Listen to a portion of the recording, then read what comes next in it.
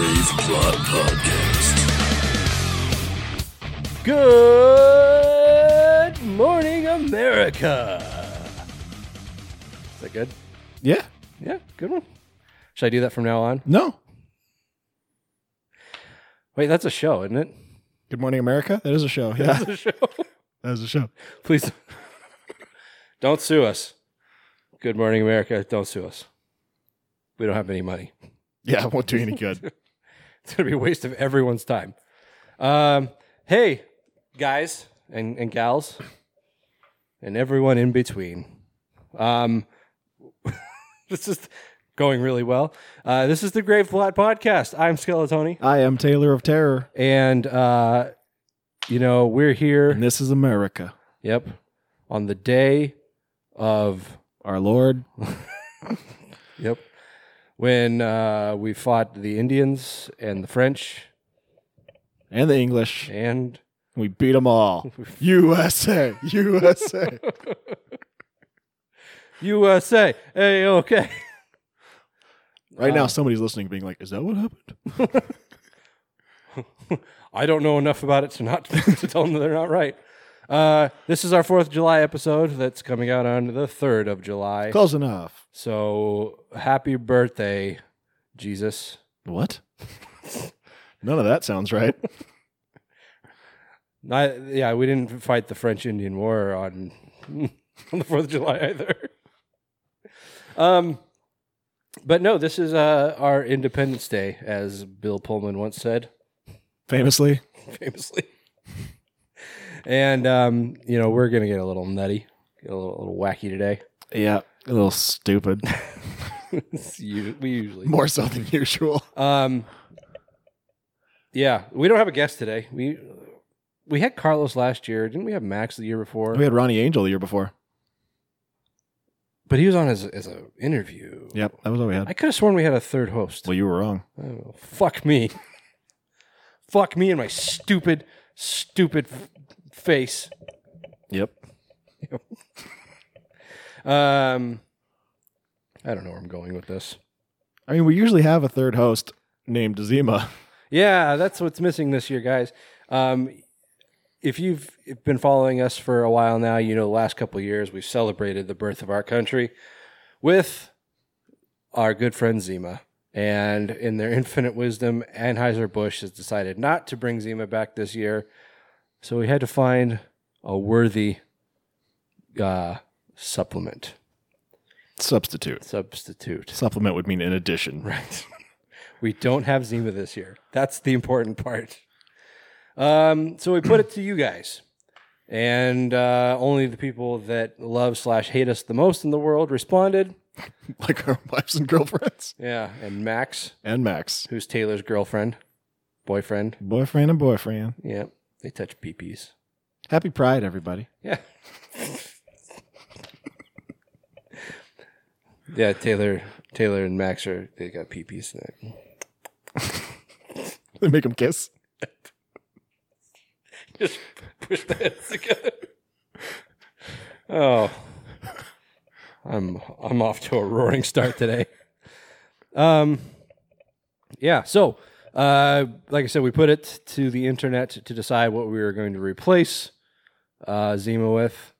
And it was very important that we didn't go lightly. We had to replace Zima with something just as awful and stupid. An American. And our loved ones, in their infinite wisdom, decided that our replacement drink was going to be Four Loko. Thanks, guys. Now, I've had one of these. I had part of one time. This was back. You remember when we couldn't buy liquor in a grocery store? Yep. Yeah, that was when I had it because the liquor store was closed. I'm like, all right, well, I need something that I can drink because I don't really drink beer. It's like, oh, this is fruity flavored. Let's give this a go. Was that back when it was still an energy drink? Yeah. Yeah, they legally can't put caffeine in these anymore because there is so much alcohol. Anybody that mixes like caffeinated soda with hard liquor, you know what's up. Anyway, so we're gonna punish ourselves with these. Yours is 14%. Yeah. This is 12, so it's not for the light of heart. Tony's got watermelon. I have sour apple. Wait a minute. I did my math wrong. I was like, oh, wait. So there's 24 ounces, so it's like 2 beers. 24 ounces. It's like 2 beers. So you split 12% in half, it's 6%. That's not that bad. It's like, no. This is 2 beers at 12%. Yes. I'm not good at math. We are not drinking the second ones. No. Maybe we'll auction them off as featured on the Grave Plot podcast. Hashtag not sponsored. I don't know. I don't understand these. I don't get the name. I don't understand the point of 4. Shouldn't it be Quattro Loco? One would think. But even still, where does the 4 come from? What is the 4?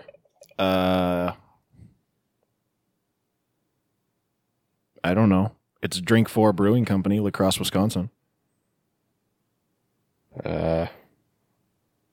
Yeah, I don't know. And they spelled loco wrong, which, you kind of expect from hillbillies. But yeah, we decided that this is probably the most American thing we can do on the most American day in history. You can see we're sporting our gear.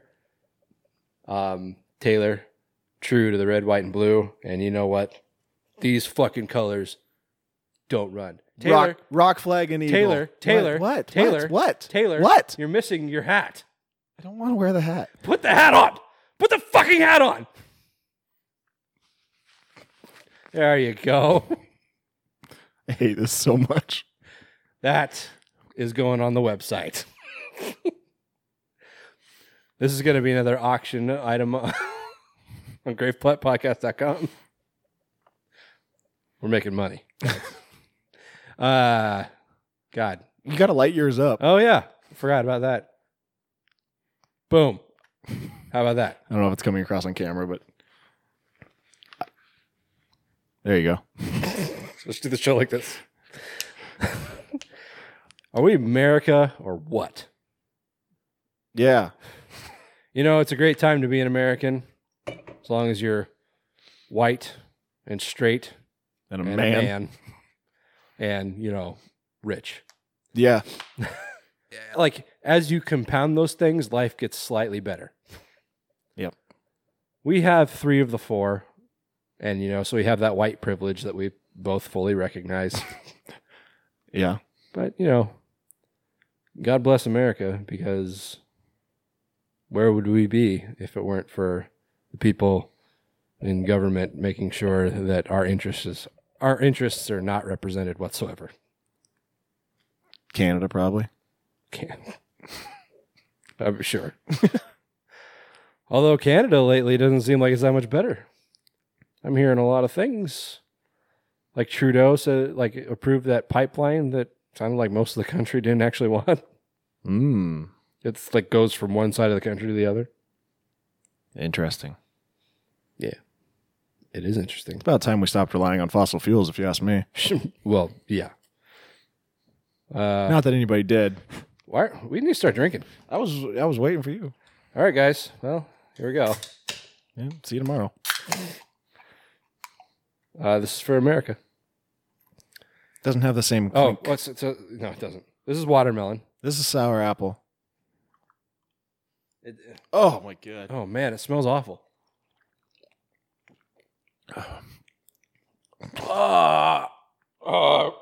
That's not great, Bob. Fuck you, Max. Oh god damn it. Oh, I hate this already. It's got a nice aftertaste. All I taste is old beer. Once you get through the vileness. I don't want it.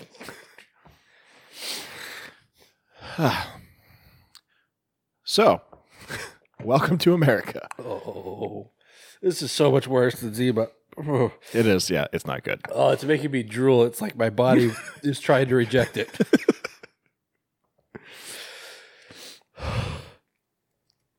Oh, it's fucking vile.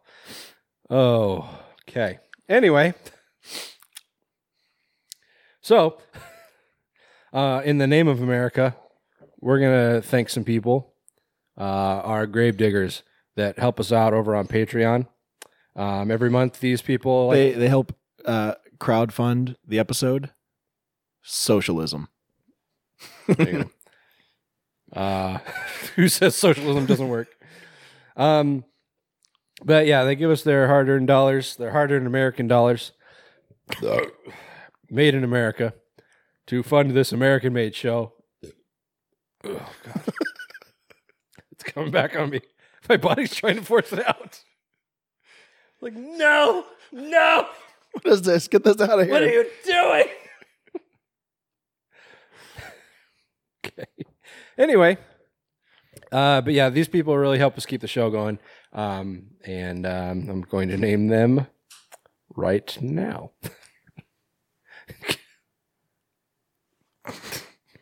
Go on. Kevin Nesgoda, Jordan Morrison, Kevin Trent, Joshua Hodges, Carlos Rodella, The Horror Addicts, Max Zaleski, and Aaron Meyer. Thank you so much, guys. I think we should charge Max extra for making us drink this. Yeah, we should beat him up and then steal his wallet. So bad. Like maybe if we drink it fast, like it's drinking it fast. Don't drink it fast. But drinking it faster is twofold. It'll go away faster, and we'll get drunk faster, so we won't taste it as much. In theory, We'll also probably get really sick. this is true. If you want to become a grave digger like those there you gentlemen go, Tony yeah. just named, head over to patreon.com/graveplotpodcast. We are going to get back on track. I promise. Yeah. We have like May and June's reviews, or May's is done. It's in the can. We just need to post it. So that's coming. June's is coming. And then we'll have July for you soon. So I promise we're going to get back on track. But yeah, if you want to join, $1 gets you monthly video reviews of movies chosen by the Gravediggers. More you give, more you get. We're gonna add a new perk here in the coming days, so watch out for that. Fucking Parks kid. Yeah. It has been 1 year since I put the offer on the table. No one has has accepted it yet. But for $100 to our Patreon, I will get a tattoo of a fat unicorn on my ass. Yeah. And you only have to do it one time. But you can do it more. Yeah, we would prefer it if you did it more and often. But really, once the tattoo's there, it's not going anywhere. So That's true. I might have to do like another $100 to get it lasered off. because that's how much it costs, $100. Exactly $100. What's going to suck is if the Matt charges more than $100. to Say do the the Matt. tattoo. What did I say? I think you said the Matt. I think I was starting to say something else, and I don't know. I changed midstream. He's the Matt. The Matt. You know the Matt. You've met him. I have. Anyway. Yeah, so Patreon, guys. Do it. So before we get started with the show officially, I want to take a little time to recognize some people that, one person that we've had on the show, another person that we interviewed live at Crypticon, is Damien Leone and David Howard Thornton. Speaking of crowdfunding. Their project, Terrifier 2, which we've talked about multiple times at this point, has been, they started an Indiegogo project, and within a day, it was 100% funded, and now it's currently, I think, almost 150% funded, if I recall. Taylor's fact checking. # no fat checks. You say no fat chicks? No. Loading. Loading. Oh God, It is currently sitting at 248%. fucking Christ. I have rarely seen a project that well funded. That's in like 3 days. It's been longer than that, hasn't it? It's been almost a week. Has it? I think so. When did it launch? I don't remember exactly. Irregardless. That is not a word, sir. Not a word. Studio. Boop, boop, boop, yeah. But no, that's exciting. And we talked about it, I think, in at more length last episode. But Leone's planning this big, just batshit crazy final scene, and that's mainly what the funding went towards. I think some stretch goals is they were going to get like a well-known celebrity to play a major role, they're Indiegogo's still going. A lot of the perks have been bought out. I think like being an extra in the film, being a producer. I think, and actually even the autographed DVDs and Blu-rays are sold out. You can't get one now. Wow. But they do still have some pretty sweet ones. You can get a T-shirt. You can get a pin, like a lapel pin type thing. An autographed script. That's pretty sweet. It's been 5 days. 5 days. Okay. Yeah. So that's pretty fucking amazing. Yeah. And then the great thing about that, and something we've gone on about endlessly, is that when you crowdfund a movie like this, you don't need fucking shithole studios. Yep. Like, they don't have to go to fucking Blumhouse. Yeah, I mean, all they have to do is fulfill these perks that they promised. Other than that, they don't owe shit to anyone. Right. They could probably, well, I don't know. They probably couldn't necessarily afford to give like a big time distribution, but if that's all they have to do, then they're sitting pretty. Yep. So good for them. I'm so fucking excited for them and Terrifier 2 in general. Yeah. But I mean, by all means, still go and give. Just because it's funded doesn't mean that it should stop. Yeah. Like, the more money they get, the bigger and better they can make this thing. Yeah. I don't know exactly. I don't know at what point they're going to say, this is too much money. We don't know what to do with it. But I don't want to see it become like a CGI fest. And like I think I've said before, I don't necessarily think it would. No, I mean, Damien Leone's made his bones in special effects, so he's going to be all about keeping it practical. Sure, yeah. But yeah, so the more financing he has to do that, the better. But yeah, keep giving. I think it's at indiegogo.com/projects/terrifier-2. The numeral 2. Yes. Sweet. Excited. Hella sweet. We backed it. You'll see our name in the credits. Yep. The Grave Plot Podcast. Us. That's us. I was going to go back it at the T-shirt perk, but I was looking. They don't have a large size. Like they got small, medium, extra large, and 2X. It's like, did what? it sell out of large? Or? I don't know. I sent a message to. I assume it went directly to Leone. I don't really know, but I said, "Hey, I was gonna back you guys to get the T-shirt, but I don't see a large. What's up?" I haven't heard anything back, so I don't know. So get hype on that, guys. It's exciting. Word. Hella exciting. All right. Should we just move along with the show then? Ugh. I hate it. I hate it so much. Oh, fuck you, Max. All right. This is the worst. On with the show. This is it. Yep. Horror business.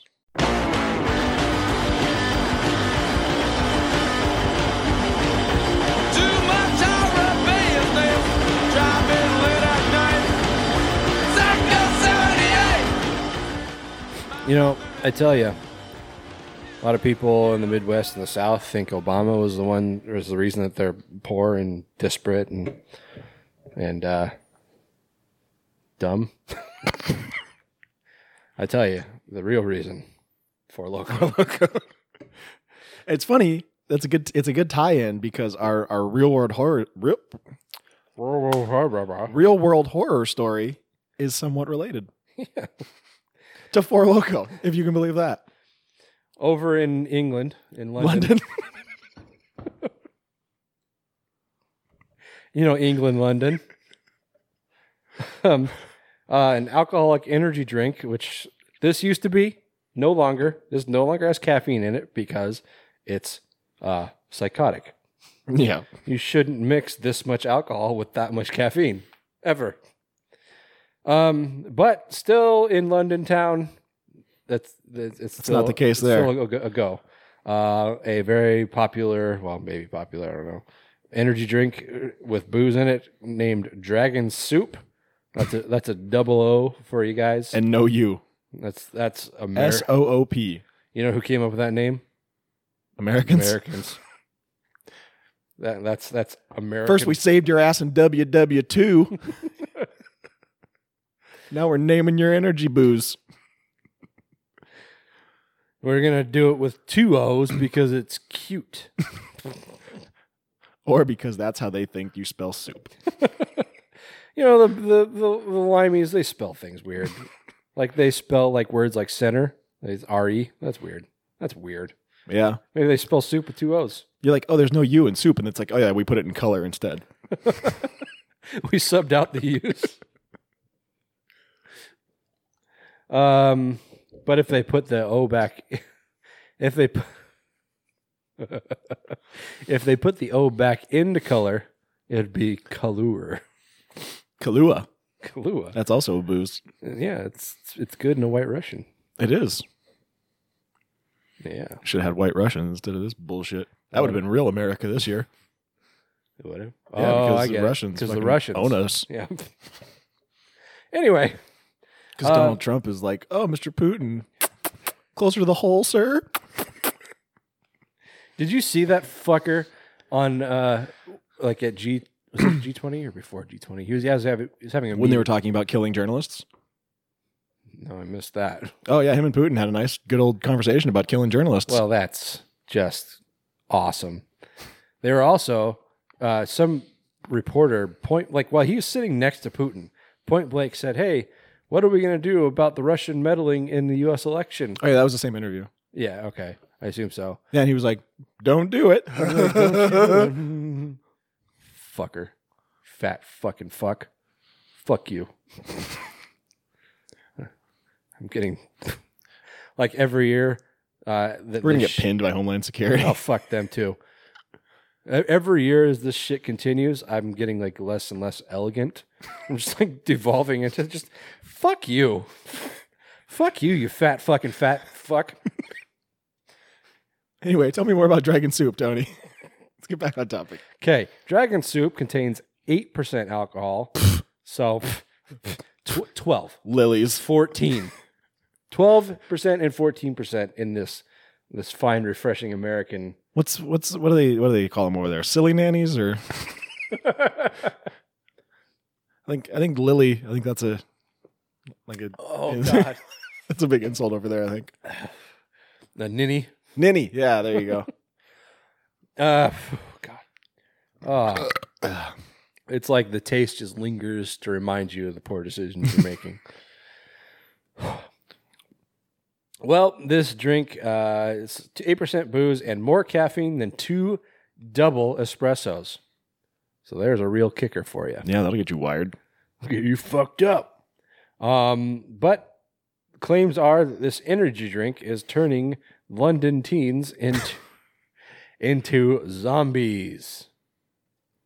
It's kind of like that movie. Zombies? No, what was that one we watched with Jane Levy in The Office?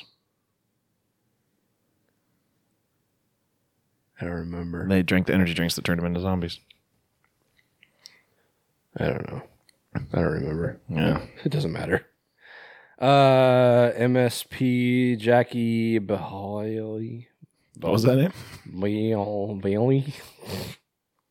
Bailey. There's 2 L's. It's throwing me off. I don't know what MSP means. It must be a London thing. She's campaigning for a caffeine limit of 15 milligrams per 100 grams of alcohol. And she warns that the combination creates a wired, wide-awake drunk. Well, yeah. I mean, that's what we're trying to do. Because getting drunk and being fucked up, it's wild. It's American. Experts are warning that the mix of alcohol and caffeine may lead to vulnerable youngsters losing control and having an awesome time. With those Member of the Scottish Parliament.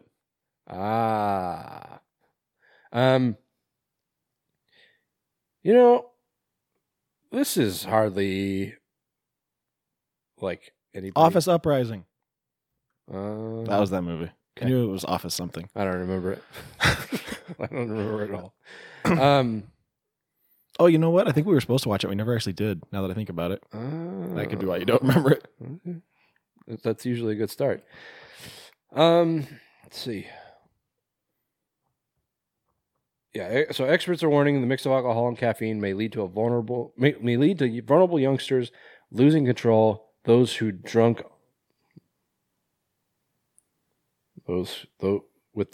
on it likened to zombies.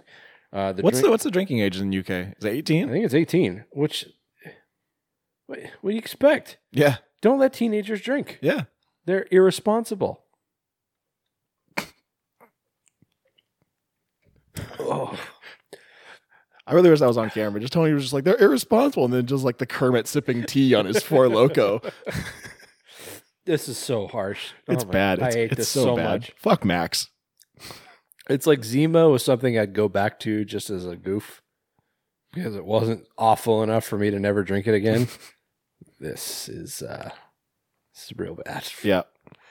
The drink has even been blamed for violent attacks, including one case of a 15-year-old Scottish lad. Was that your ad-libbing? No, that's copy and paste. Who stabbed another student in the face In the face. Sorry, I shouldn't laugh. But after downing 3 cans of dragon soup. okay, what the fuck is a 15-year-old doing drinking 3 cans of this shit? Same thing a 15-year-old would be doing, drinking 3 cans of Four Loko. Well, that was the thing with Four Locos. They were like, well, these 16-year-old kids are drinking it and dying. I'm like, well, 16-year-old kids aren't supposed to be drinking it. That's the problem right there. Well, yeah, but I mean, they're getting it though. Well, yeah. Gotta practice a little responsibility as a society. But I mean, by that tactic, then just you should say, oh, well, we can't have booze because 16-year-olds are going to drink it. I mean, yeah. I mean, I guess. Like, we put the laws in place. What the hell else do you want us to do? People are breaking the laws. Not my fault. Get off my nuts, America. Okay. I don't know, man. I think they should just let these kids fucking party. Just stab each other in the face. Hey, you know, they can't all be winners. Sometimes things go awry, but it Yeah, doesn't mean... a kid was probably violent in the first place. It's like, don't harsh our buzz, buddy. Stony is the crustiest weasel I've ever witnessed. So don't harsh his buzz, buddy. It's the Leaning Tower of Cheesa. I don't know how I keep forgetting it so bad. Oh. Okay. Anyway, so dragon soup. I like how Taste the beast. when this shit started happening in America, they were like, "All right, no more caffeine in these alcoholic drinks." In the UK, they're just like, "Let's cut it back a little bit, guys." Because the Brits apparently have more control than we do. I mean, yeah. Yeah. Except, like, you know, when guns were a problem, they're like, "Hey, you can't have guns anymore," and everybody's like, "Oh, well, all right." I mean, yeah, that makes sense. Anyway, drinking. There's a ring on your be scared when there's nobody home.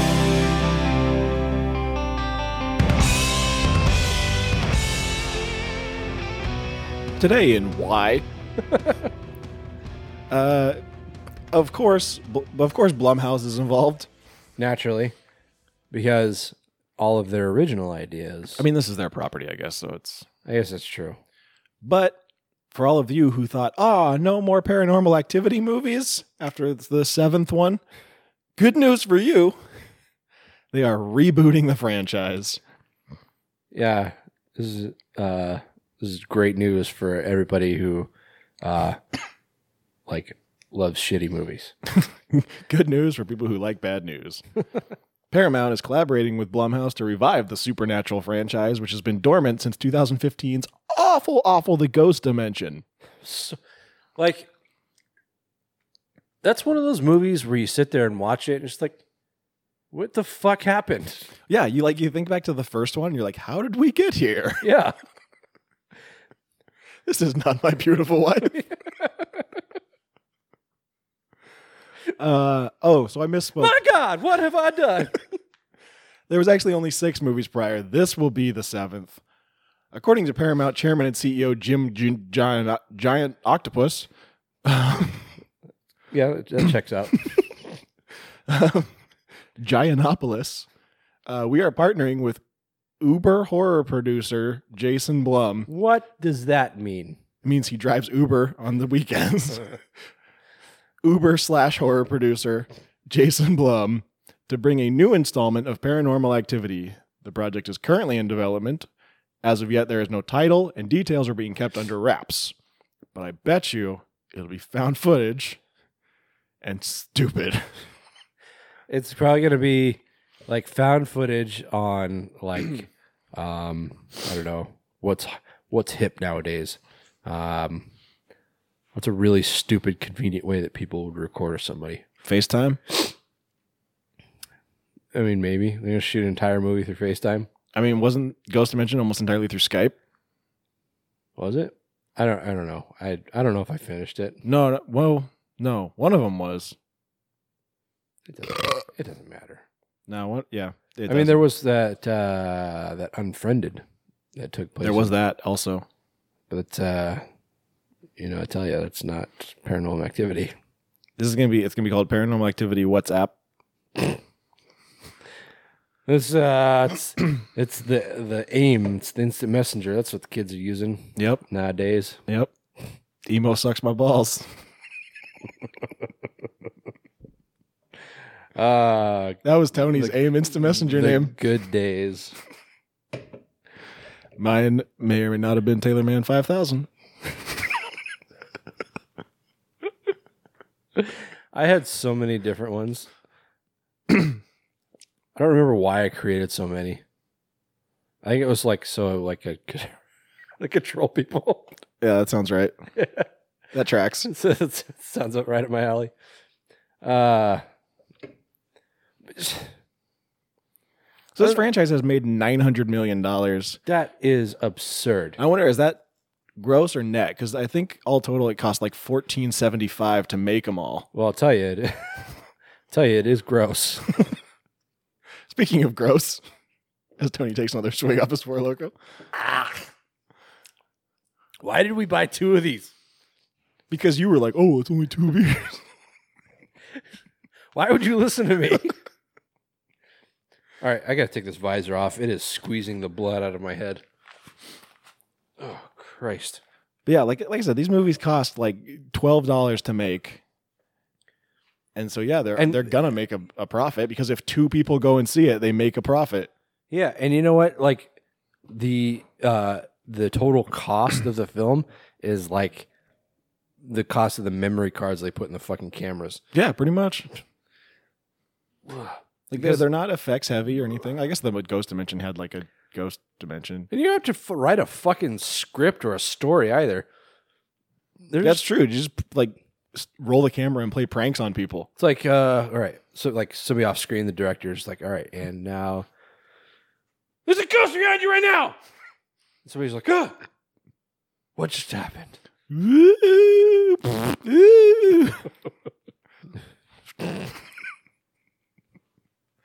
callback. Yep. You are fucking ready for PA7. They're gonna call it PA7. Watch. I don't want to call it that. They're gonna call it that. It's just, I don't know how many times we can say it's like, hey, maybe stop making stop making reboots and remakes and shit and do something original. Remember in the first one, it was just like, oh, there's some weird shit going on, and then the second one, it was like, oh, there's some weird shit going on again, and maybe Katie stole this baby, and then like by the fourth one, it was like, oh, there's witches now, Yeah. and then by the sixth one, it's like, yeah, there's another dimension. What? Like, what happened? And then there was the Exorcist. Forgot about The Exorcist. It's just like, hey, this is a completely separate movie, but now it's But it's also a Paranormal Activity movie. now somehow. it's tied in. But look, there's Katie. Yeah, For some reason, For she's in whatever. Mexico now. oh Christ, what a fucking mess! Fucking Blumhouse, god damn it!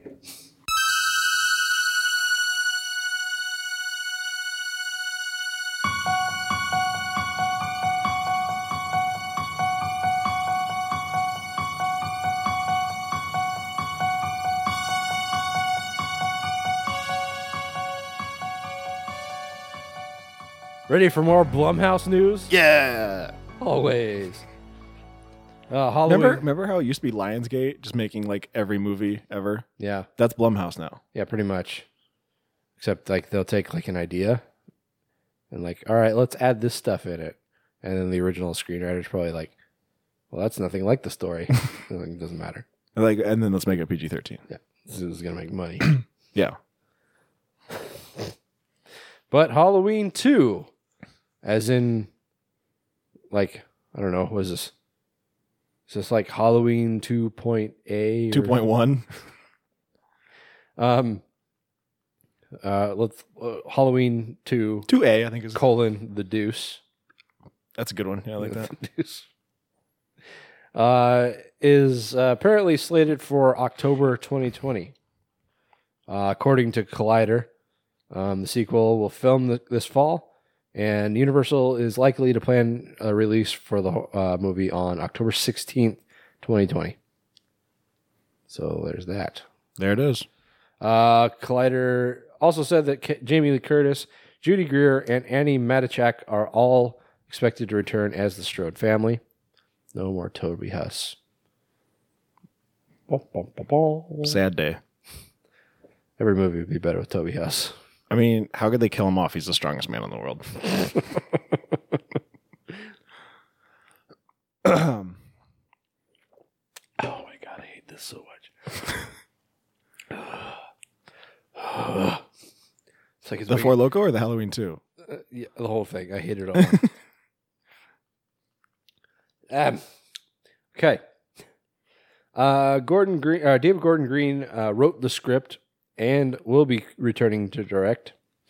And that may or may not had a lot to do with the fact that Jason Blum and Jamie Lee Curtis were very insistent about him coming back to direct the sequel. So I guess it's good to have people in your corner. Yeah. I still maintain that the movie was just like, it's all right. Yeah, like it was fine. It felt more like a Halloween movie than, say, like Halloween 6. Sure, yeah. But you know what was better than the reboot? Halloween Yep. and Halloween 2 Yep. and Halloween 3. No. Yes. No. Yes. And Halloween 5 because I had Paul Rudd. Ant-Man. He's going to be in the new Ghostbusters. Yeah, apparently. Good for him. Yeah. That's cool. I'm for it. I like Paul Rudd. He's a good guy. He's a good guy. Yeah. Longtime franchise EP Malik Akkad is going to produce alongside Tommy Blum. Excuse me. sorry, everyone. And Bill Block on Also, Danny McBride will likely return to EP alongside Green, Curtis. Oh, sorry, I'm reading this with the wrong context. Danny McBride will likely return to EP alongside David Gordon Green, Jamie Lee Curtis, John Carpenter, and Cooper Samuelson, who is apparently from Blumhouse. I don't know that bitch. But the big question is, will John Carpenter return to do the score? So he can press like 3 keys So he can on a do. keyboard. So he can play the same fucking song again. So he can go dun dun. Yeah, I maintain that a fucking 5-year-old fucking around on a piano could have made that tune. Well, especially the other one, the Shape Returns or whatever it's called. It's like dun, da dun, dun, da dun, ding, ding, ding, ding, ding, ding, ding. Fucking musical genius, guys. You remember when he was on tour playing his music? Yep. And like people were just like clamoring for tickets. Like, oh my God, we're going to see the master at work. It's like, what? It reminds me, like, every time I hear John Carpenter's score just like on its own, or if I hear somebody talking about it, I immediately go to when Ross was playing his sounds on Friends. That's fucking John Carpenter. Just a random assortment of fucking notes. Like, yeah, I figured out how to play the Halloween theme, seriously, when I was 8 years old. And I didn't know how to play the piano. So there's that. Anyway. Oh, and you know what? I'm going to throw it out here since I got a belly full of Four Loko. I'm going to call it. I feel it. I feel the belly full of Four Loko. Dread Central posted an article about this, and their headline was Blumhouse confirms October 2020 release for Halloween or something like that. And then in the exact same article, it says, no one from Blumhouse has spoken on this topic, so everything should be taken with a grain of salt. That's like a direct contradiction. Yeah, you're contradicting yourself at that point. Like, come on. Figure your shit out. Sort it out. I'm putting this out there not to put Dread Central on blast, but more so that they can fix it. Be better. We need more horror content out there that's good. Yeah. We can't be reliant on Bloody Disgusting alone. I know. Hire us if you need to. Yeah, I mean... Or if you don't need to, just do it anyways. Give us money. And there it is. You know, Bloody Disgusting lost one of their flagship podcasts. That's right, the horror show. Yeah, maybe R.I.P. Maybe they'll hire us. I don't know. Probably not. Probably not. We talk a lot of shit about them. Yeah, I've talked a lot of shit in the past. But that's the past. We can let bygones be bygones. Past is prologue. The future is now. As long as they give us money and access to fun stuff. I like money. I do. I like money a lot. All right. Moving on. Spending a lot of time on this. Every time I look back, I would have done anything, even another 28 days. I'll be a killer. I'll be any kind of man that you wanted. I'll be a big man with a... So Danny Boyle has recently told The Independent that 28 months later is not dead, much like the zombies in his movies. But why? He said, Alex Garland and I have a wonderful idea for the third part. It's properly good.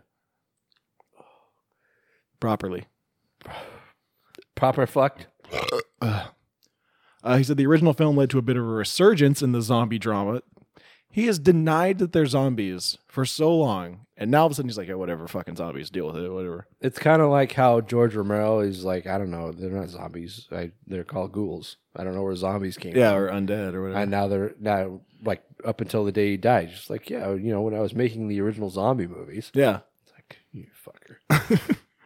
The Or like original when- film... never mind. The original film led to a bit of resurgence in the zombie drama, and it doesn't reference any of that. It doesn't feel stale at all. He's concentrating on directing his own work. I assume he's talking about Alex Garland. So it stood in abeyance, really, but it's a you never know. What? He's saying never say never, I guess. But maybe you should. Maybe sometimes you should say never. Now, before you get too excited, keep in mind, But don't worry about that. 4 years ago, he said almost the exact same shit. In an interview with IGN, he said, "We've got an idea." Oh, sorry, this was Alec Garland saying this. But he said, "We've got an idea. Danny and producer Andrew McDonald and I have been having quite serious conversations about it, so it is a possibility. It's complicated. There's a whole bunch of reasons why it's complicated, which are boring, so I won't go into, but there's a possibility." So it's been a complicated possibility for 3 years, and it doesn't sound like there's actually anything going on other than a proper good idea. I don't think they have anything. I think they're lying. I mean, maybe they got an idea, but I wish in one hand, shit in the other, you know? Well, the whole thing is like, it's very complicated. It's so complicated. You wouldn't understand. Yeah, it's like I'm not going to go into it. Your feeble mind couldn't wrap your mind around the complicatedness of it. So it's like,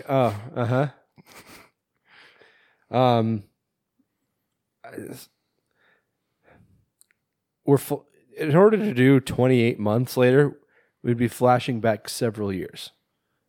And it's just like, why? Yeah. I mean, Like, who cares? right? Right? Like, who cares? 28 weeks later was so Not that good. bad. And I don't know if I'd say it was so bad. It wasn't as good as Days, it was but- pretty bad. And I just don't know why. What do you think about the prequel to 28 Days Later, or 28 Days with Sandra Bullock? I don't see where it fit the timeline personally. Yeah, I don't know. I still, I keep watching it, hoping to decipher some kind of connection, and I'm just not getting there. I'm not going to give up. I keep being like, where is Cillian Murphy? Yeah. Like, why is he not in this? I mean, Sandra Bullock, she's an American treasure, Well, sure. America's sweetheart. And Cillian Murphy, he's a British London treasure. Yeah, and he's not in 28 Days. Isn't he Scottish? I don't know. Whatever. Whatever. It's all the same. It's all London. America. Four Loko.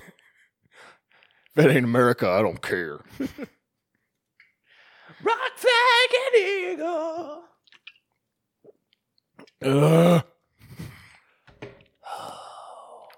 Fuck you, Max. It feels like my stomach is starting to attack the rest of my body.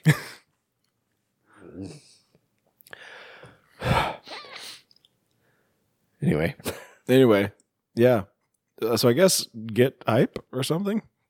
or don't. I wouldn't get too hype because it's probably gonna be like 4 years from now, and they'll be like, we got a really good idea though. Like, it's really good this time. Whatever. Stand in the place where you live. Now face no. Think about direction, wonder why you haven't now. Stand in the place where you were. Now face west. Think about the place where you live, wonder why you haven't people. If you are confused. So we talked, I don't know, it's been a while, I guess. Yep. Yeah, that one song. Yep. That's what we're talking about. Yep. Talking about Talking about Stained. Because it'll pair perfectly with this Four Loko. Much of all. We should be wearing like camo pants. Mine are almost camo. They're bay leaves. I think those are palm fronds. Oh, excuse me. Fuck my life, right? Oh. Anyway, but we talked about The Stand, and it was kind of ambiguous at that time whether or not they were going to make a feature or whether or not they were going to make a mini series, and they finally announced that they were going to do a mini series. Or what was it? Yeah. Limited series or whatever. Were they going to be doing like? No, they're going to doing like 4 or 5 hour long episodes, right? Something like that, yeah. As opposed to two 2 hour out episodes like Yeah. they did in the 90s. But as far as news, that's all we really knew. They hadn't announced any casting, but that has changed. We now know who most of the cast, most of the main characters are now, I think. Stu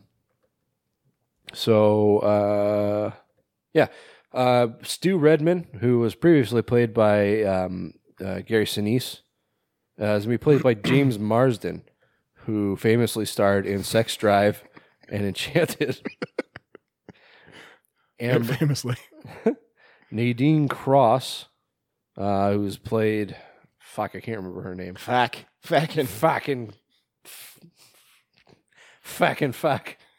She was in that one show, Just Shoot Me. Fucking kid. But that character, Nadine Cross, is going to be played by Amber Heard, who starred in Drive Angry and Machete Kills. Laura San Giacomo. That's the one. Mother Abigail. This almost seems like a perfect casting, I think. Mother Abigail is going to be played by Whoopi Goldberg, who of course starred in Eddie and Sister Act 2, Back in the Habit. Are you still waiting on Sister Act 3 like I am? Nope. I'm waiting on Eddie too. Dude, I've been waiting on the return of Sister Mary Frances, I tell you what. Oh my God, this is so awful. Greg Kinnear is going to be playing Glenn Bateman. Previously played by Ray Walston, sorry. Oh, okay. That's skewing a little young. Greg Kinnear of Little Miss Sunshine and Mystery Men. Odessa Young. I know that name, I think. Yeah, she was in Tragedy Girls. Okay, I can't put a face to her then. Or no, not Tragedy Girls. She was in Assassination Nation and nothing else I've heard of. Upside Down Feeling, The Professor, The Daughter, A Million Little Pieces, Blood Pulls a Gun. That's a terrible title. Who came up with that? I don't recognize her. I don't know this bitch. Okay.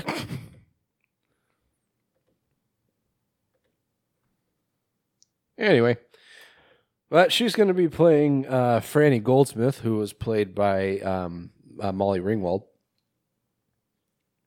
Not the Molly Ringwald, just a Molly Ringwald.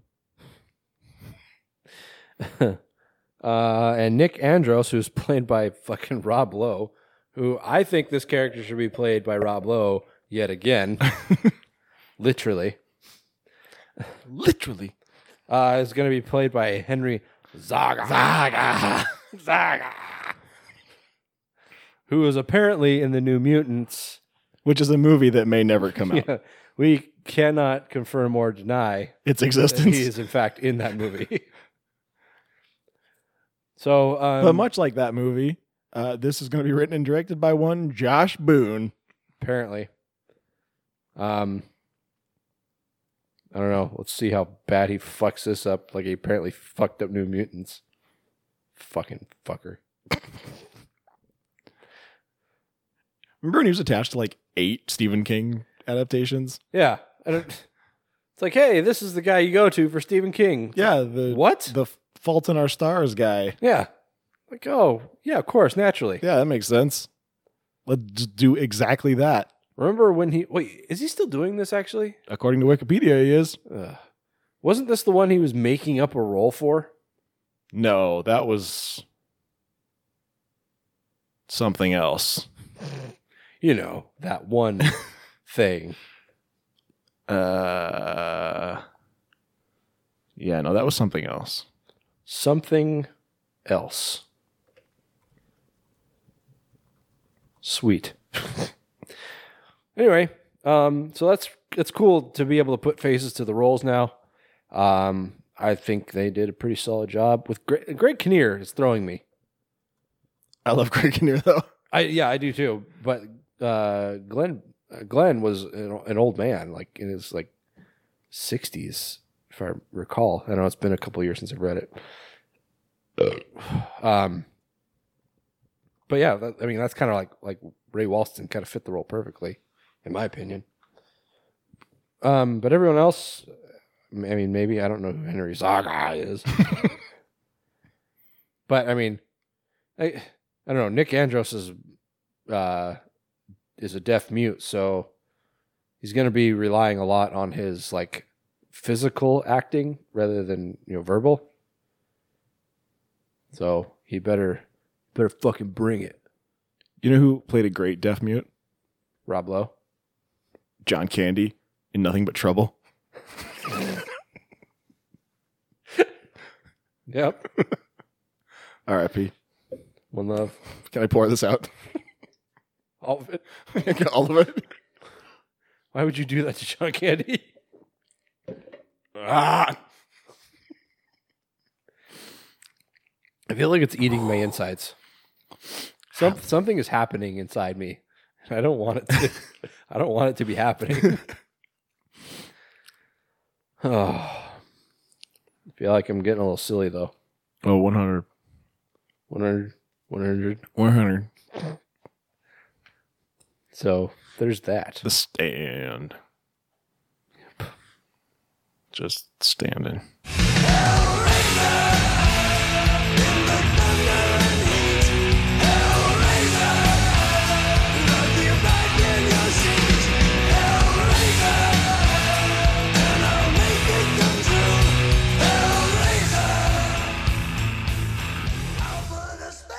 I think Stephen King needs to write a sequel called Still Standing.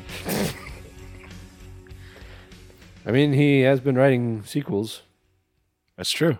Or I guess one. He wrote a sequel. But then if they make a movie out of it, it's going to star from the Lost Boys What? and Renee Olstead.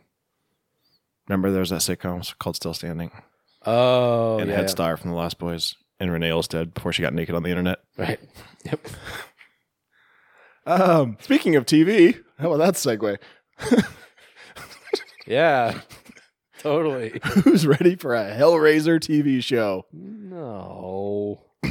Just leave it alone. Just stop. Stop. It's He's already dead. According to Deadline, IT producer Roy Lee and Ready Player One producer Dan Farah have teamed up and acquired the small screen rights to the long-running horror franchise Hellraiser for its first foray into the TV world. I really don't like where this is going. Oh, That's nice. that was a sour apple. Oh my god, I think this is more than halfway gone. Oh yeah. The film rights are held separately by Spyglass Media Group, who is currently working on a remake, which I think we've talked about before, Yeah. with Batman vs. Superman scribe David S. Goyer, Right. And which I think, if I remember correctly, I think this is the thing. When we talked about it at the time, they were like, Goyer is the perfect person to remake this. They always say that. yeah. It's like, why don't you They're let never us- like, well, it probably would have been better if Clive Barker remade this, but this is who we could afford. Yeah. Or, what they really should have said was it would be better if we just left it alone. But, we like money. Yeah. And God forbid we come up with something new. Lee and Farrah's plans Because you're all sheep. Lee and Farrah's plans for the small screen adaptation, that means the TV show, for those of you following at home, are to expand on the mythology introduced throughout the films, as well as the original story, The Hellbound Heart.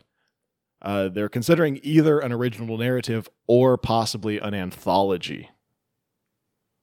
I don't know about an anthology. It doesn't seem to fit to me. Well, that's kind of like, the whole Hellraiser comic book series, when Clive Barker was involved, a lot of it centered around what kind of went on within Leviathan as a whole, rather than, hell, effectively, rather than just simply focusing around Pinhead, it kind of like said, yeah, well, elsewhere in hell. Meanwhile, Yeah. elsewhere in hell.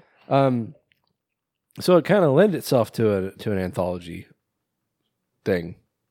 And I think I said that when we were talking about them remaking the original. It's like, you don't have to always focus on Pinhead. Right. I mean, there are other Cenobites. There's other things going on in hell. It's like Pinhead wasn't intended to be the primary focus, like from Hellbound Heart, like Clive Barker's original work. It wasn't supposed to be, or he wasn't supposed to be like the main character. Yeah, it was just fans kind of glommed on to him. Glom, glom, glom, glom. Glommed. And so they were like, all right, well, let's run with that. Yeah, like because Once again, money. I like money. Oh, we can make action figures of that guy. Which, by the way, hey, Funko, if I know you're listening, how about a Chatterer Pop? I'd buy the shit out of a Chatterer Pop. That'd be pretty dope. I'd have a whole fucking shelf of Cenobite Pops. That'd be dope. I got Pinhead. I have Pinhead, yeah. But where's the Chatterer? Where's the one with the DVDs in his face? No, maybe not that one. That's the Pinhead one is from Hell on Earth. It's from Hellraiser 3. So it's the same movie. Well, there you go. So make the one with the CDs in his head. Fucking why not? Fuck it. Make them all. Shit, you make fucking pops of everything now. Yeah, like so much so I feel like they might be running out of ideas. Yeah. They're like, everything's got a fucking pipe. yeah. They're like, whatever, fucking. I don't even have an example. Give me something obscure. They're like, hey, fucking Sister Act 2 Back in the Habit Pops. Fuck it. Specifically Sister Act 2. Let's make fucking Honestly, give me some Sex Drive Pops. I'll buy the shit out of those. The two brothers. You want to party with us? What's your name? The donut suit. Oh my God, I would buy that so hard. Oh man, I'd buy like 10 of them. I only buy 8. Huh? I'd only buy 8. Only Only 8. 10's too many. that's too many. You can only hold Miss Tasty? Give me a Miss Tasty Pop, man. so you can fuck it. I mean, it's tiny. Yeah. I know what you're into. You sick bastard. All right. Fucking Amish Seth Green Pop. Rob Sprague. Woo! I think the Four Locos starting to hit us, man. America. Oh no, Tony's dying. Yeah, this is killing me. This is the final episode of the Great Plot Podcast. All right, so that's it for horror business, I think. Yeah, we finally made it. It only took us an hour and 5 minutes. That's not bad. I mean, We bullshitted it's for a not long good. time. We bullshitted for a long time at the beginning. We did. And it's like, we're probably going to listen back to this and be like, that wasn't as funny as we thought. No, we'll listen back sober and be like, "This is stupid. We're idiots." God, fucking Four Loco. God damn it. Anyway, should we move on to some movie reviews? Let's do that. Pitter patter.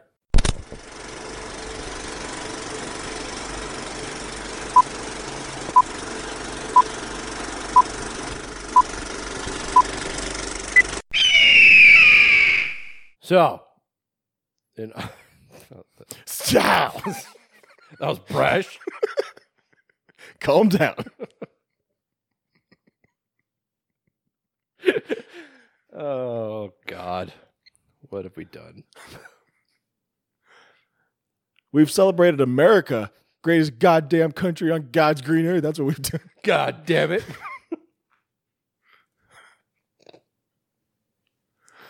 Oh, fuck. Anyway, so in celebration of 4th of July, we picked two movies that they happen to take place on 4th of July that had very little to do with the story behind Either one. either one. But there are only so many 4th of July themed films, and by that I mean I think there's maybe one, and we've already reviewed it. Wait, which one? Uncle Sam. Oh, fucking Uncle Sam was so good. I almost feel like we could review it again. That was like one of our best reviews, I think. Yeah. Yeah. I mean, we haven't done it another second time around episode. We could do Uncle Sam. I feel like if we do another second time around, though, we have to bring on someone who didn't review them with us, just so we can get an outside perspective. Yeah. Yeah. Oh, you ever been hiking? Fuck, you've never been hiking till you've been hiking in LA. oh, you gotta have tacos and talk about tacos. LA. I know. Seriously, guys, if you have not watched Letterkenny, then you are missing out. Can confirm. That's Texas size 10-4. Okay. Anyway, so 2 America Fuck this. movies. Let's start a Letterkenny podcast. Hey, we could do that. We could just review each episode. Lettercast. Okay. So we've got 2 movies. Which one do you start with, Taylor? I can't remember the name of the movie that I picked, so The Bay. 911, what are you reporting? Sorry, did you say something bad? Yes, it's a really bad happened. She's bleeding. Where is she bleeding from?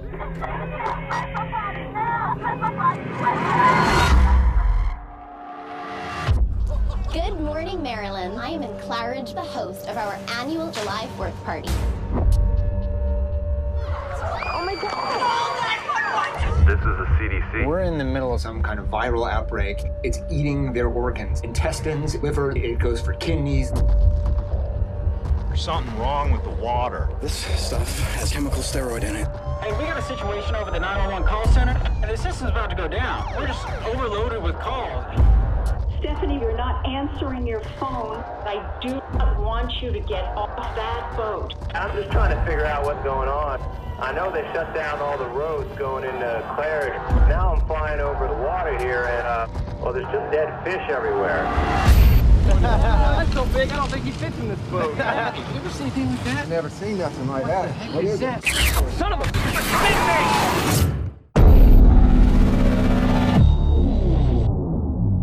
You don't just shut down the Eastern Seaboard without approval from a higher authority.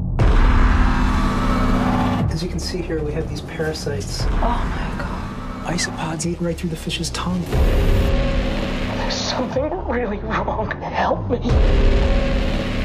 It's eating them from the inside. Dispatch. There's bodies everywhere. Do you hear that? What are you doing? Don't look at me.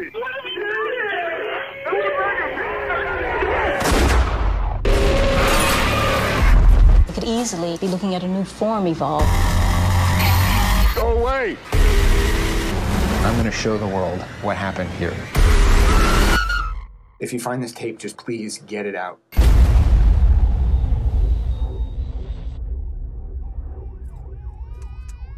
We're gonna be okay.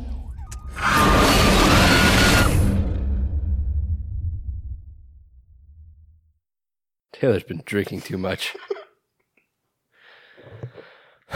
Okay. So I didn't know anything about this movie going in. All I did was go to Google and I said 4th of July horror movies. And this one was at the top of the list. So I'm like, all right, that one. You made us watch a Blumhouse movie. I know. Fuck my life. It was so The Bay. It's a 2012 film, which means we're gonna spoil the shit out of it. Gonna spoil the fuck all over it. Spoil our dicks on it again. What does spoiling our dicks mean? I don't know. I mean, you could say that's some kind of like innuendo towards like coming. Innuendo. But it doesn't make any sense. Anyway. But yeah, directed by Barry Levinson. Gould. What? Barry Levinson Gould. No, it's just Barry Levinson. No Gould? No Gould, just Levinson. And that's a name that you may recognize because From The Office. No. God damn it. Because he directed movies like The Diner, The Natural, Good Morning Vietnam. Wait, The Natural with Dennis Quaid? What? No. Oh. With Robert Redford. In the 80s, man. Wait, how old is this guy? He's like in his 60s, 70s apparently. Good Morning Vietnam, Bugsy, Rain Man. Oh, I fucking love Rain Man. Yeah, do you? I do. Do you love it? Because I'm such a huge Tom Cruise fan. Yeah. I mean, it seems like his hot shit was in the 80s and 90s. He produced Home Fries for some reason. You doing all right? No. Anyway, this isn't getting any better. No, it never gets better. It only gets worse. Okay, so this movie is found footage, which is something I wish I would have known ahead of time. Because I would have been like, I'm going to watch something else. Takes place... Oh, God. Oh, no. Oh, no. Takes place in a town called Claridge in Maryland. Merlin. Maryland. Do you notice a lot of people had southern accents? They had weird accents. I couldn't really trace them or place them, but I mean, Maryland's like right next to Virginia, and people in Virginia have accents, so I guess it makes sense.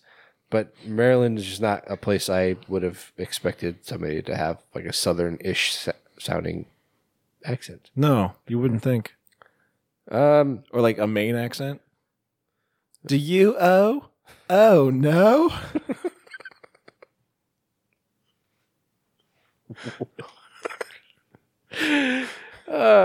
So this movie, like I said, is all entirely found. Well, not entirely. There's entirely.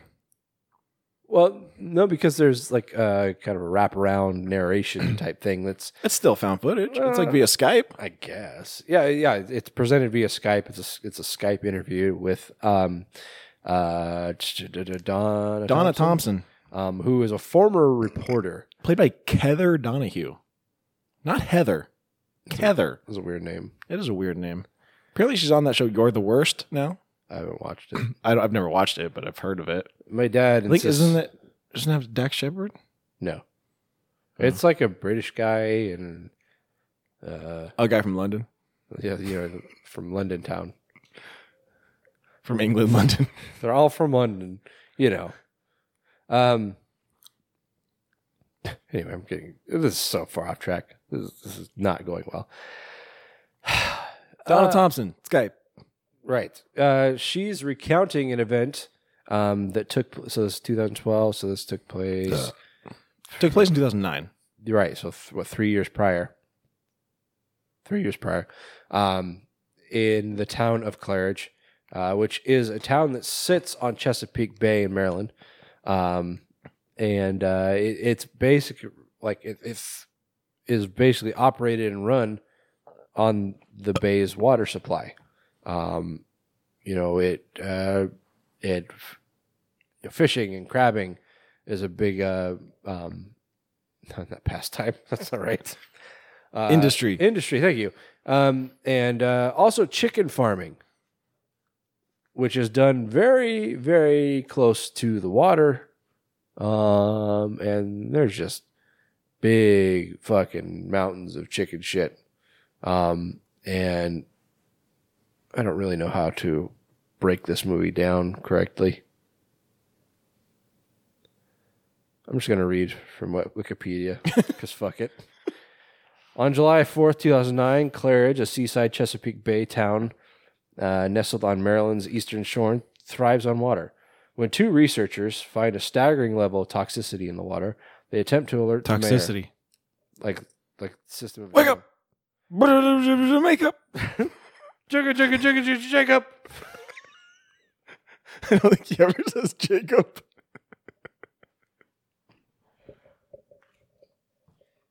Why did you leave your keys on the table? You wanted to. Oh, we are falling apart. I'm literally falling down. How much is that? How much of that is left? Ish. Taylor is a little saucy right now. For Loco. The American Dream. Do the do. Is that not their slogan? No, you're mixing things up. So there are two oceanographers there, one of them is, oh God. Yeah, it's awful, remember? Don't try to talk right after taking a drink of Four Loko. Because you got to wait for the wave to hit you. You have to wait for the pain to go away. One of them is from the Jacques Cousteau Institute. Right, and she's French. Yeah. And every time she talks, the guy off camera is like, I don't understand a fucking word you said. Yeah, there's just the two of them, so one of them's always recording the other. And whenever... Because like, no, do it better. Whenever she speaks, the guy's like, wait, what? What? He seriously keeps telling her, he's like, the end has to be better. And this whole movie is comprised of clips taken from multiple sources. People around town using their digital cameras, using their cell phones. Security cameras. Yeah. And basically, this is all presented in a fashion where the U.S. government came into town and literally consternated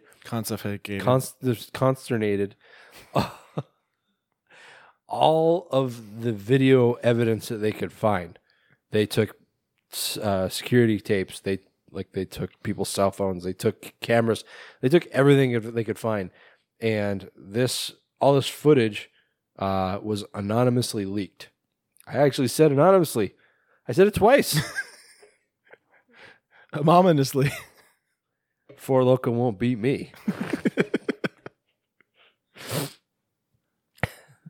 Anonymously.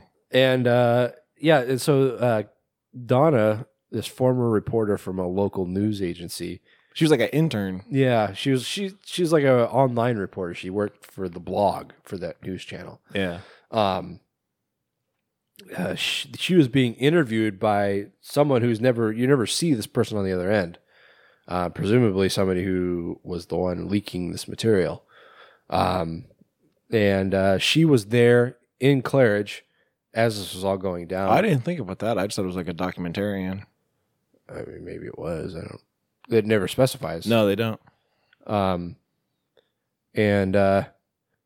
a sequence of different unfortunate events. Right. Like the movie and the show. The two shows. No. Two movies and the show. No. Just one movie. One movie, one show. There you go. Anyway. I love Neil Patrick Harris, but Jim Carrey was a better Count Olaf. Fight me. I mean, I didn't read any of the unfortunate events. Me neither. I'm basing this solely on what I saw, but I thought Jim Carrey was better Count Olaf. But how dope is fucking Patrick Warburton? Patrick Warburton's the fucking man. You know what was funny to me? Everything Patrick Warburton's ever done ever? I mean, yes. But also the fact that he was an EP on the new Tick series. Oh, was he? Yeah. Anyway. I liked when I went to Disneyland and I rode the Soarin' Around the World, and he was in the instructional video. Oh, I haven't been to California Adventure, so. Oh, really? Yeah. Oh, you got to do Soarin' Around the World, man. It's awesome. Yeah, I got to do it. You gotta. I might go down there this winter because my wife is going down. My wife is going down to her company's Christmas party, and I might tag along, and we might go to Disneyland. Dude, you got to do Soarin' Around the World. All right, I'll think about it. No, don't think about it. Just fucking do it. Just do. Okay. So this movie, through a collection of different sources of video evidence, you see that these people in this town have been exposed to some kind of bacteria. They all, like, people start slowly breaking out in rashes. They're feeling like extreme pain, basically all over their bodies. And through, so the general story about this town basically going to hell is mostly told in a linear fashion, but we keep going back to other video evidence of these oceanographers who were already dead at the beginning of the movie, right? Yeah. Yeah. Because it's like 2 weeks beforehand. Yeah, they were found dead in the water. And they are discovering that these isopod parasites are growing inside of these fish in the bay. And it's like isopods, if you're not familiar with them, are microscopic parasites. And not in this case. Not in this case. Because these ones are plainly visible with the naked eye. And you could probably even see one from, I'd say, a good 100 feet away. I mean, like, there's the larvae, which are, about the size of, I don't know, like a caterpillar or something. Yeah. But then, like, the isopods they're like the size of they're like that big, like a hamster. Yeah, give or take. Yeah, sure. But they look like a beetle or something. They look like a not gonna work here anymore. No, they look like a sow bug or like a pill bug, like a potato bug. Yeah. So these oceanographers, through the course of the movie, you're finding like they are kind of figuring out what's going on, but not really so much the cause. And that's actually revealed through a series of conversations and video like conferences, Skype information between the CDC and other government agencies. Yeah. Because and the hospital in Claridge. Yeah, this doctor who's Jack Abrams, he's basically like I don't know, the on-call ER doctor. He seems to be like the only doctor there. Yeah, and he's getting basically the whole town coming into the ER. I think at one point he just says he has 60 people. Yeah, and people with these rashes and boils. And at first they think it's like some kind of flesh-eating bacteria because people's flesh is literally being ripped apart and chewed open as open sores. From the inside out. Yeah, and they find out that through, I don't know if it's through autopsies or just MRIs or what, but they find that their skin is being eaten from the outside, but then also they have these parasites on the inside that are eating their way out. Yeah. And so it gets to a point where people are having to have their limbs amputated. Their viscera is being opened up. People are literally like dying in the waiting room. Right. And, this town descends into havoc. And you slowly find out that it's all because of, so I can't remember if it was in that town or like maybe the next town over, but several years ago, there was a leak at a nuclear facility that leaked into the bay, and was the Department of Homeland Security deemed it wasn't of a crucial nature. There was some contamination in the soil, but they didn't anticipate it being a concern for several more years. I don't know how they estimate that because I don't really understand science. Oh, that was awful. It tasted like, I don't know, shame.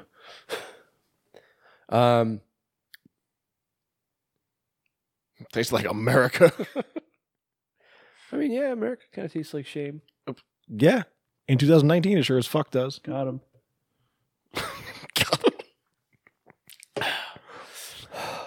Got us. If you can't make fun of yourself, who can you make fun of? Donald Trump. Don't even get me started. That low-hanging fruit. It's too easy. Well, yeah, like the mayor installed this salination plant or desalination plant, I guess. Right. In order to not only supply the town with an increase in water supply, but also to supply this booming fowl industry or poultry industry, I guess, because there is a massive chicken farm right there in town. Like I said at the beginning, is placed right next to the shore. And I can't remember who this was. Some kind of maybe a person from PETA or some kind of whistleblower. Yeah. But this guy sneaks into the farm and using an infrared camera shows you it's like this is a mountain of chicken shit. And you could see and he picks up a stone and throws it to show you how close to the water it is. So you're getting this. I love that they only use the phrase chicken shit. They never say poop or excrement. It's only chicken shit. Well, the guy from DHS at the end, he says, did it say excrement? Yeah.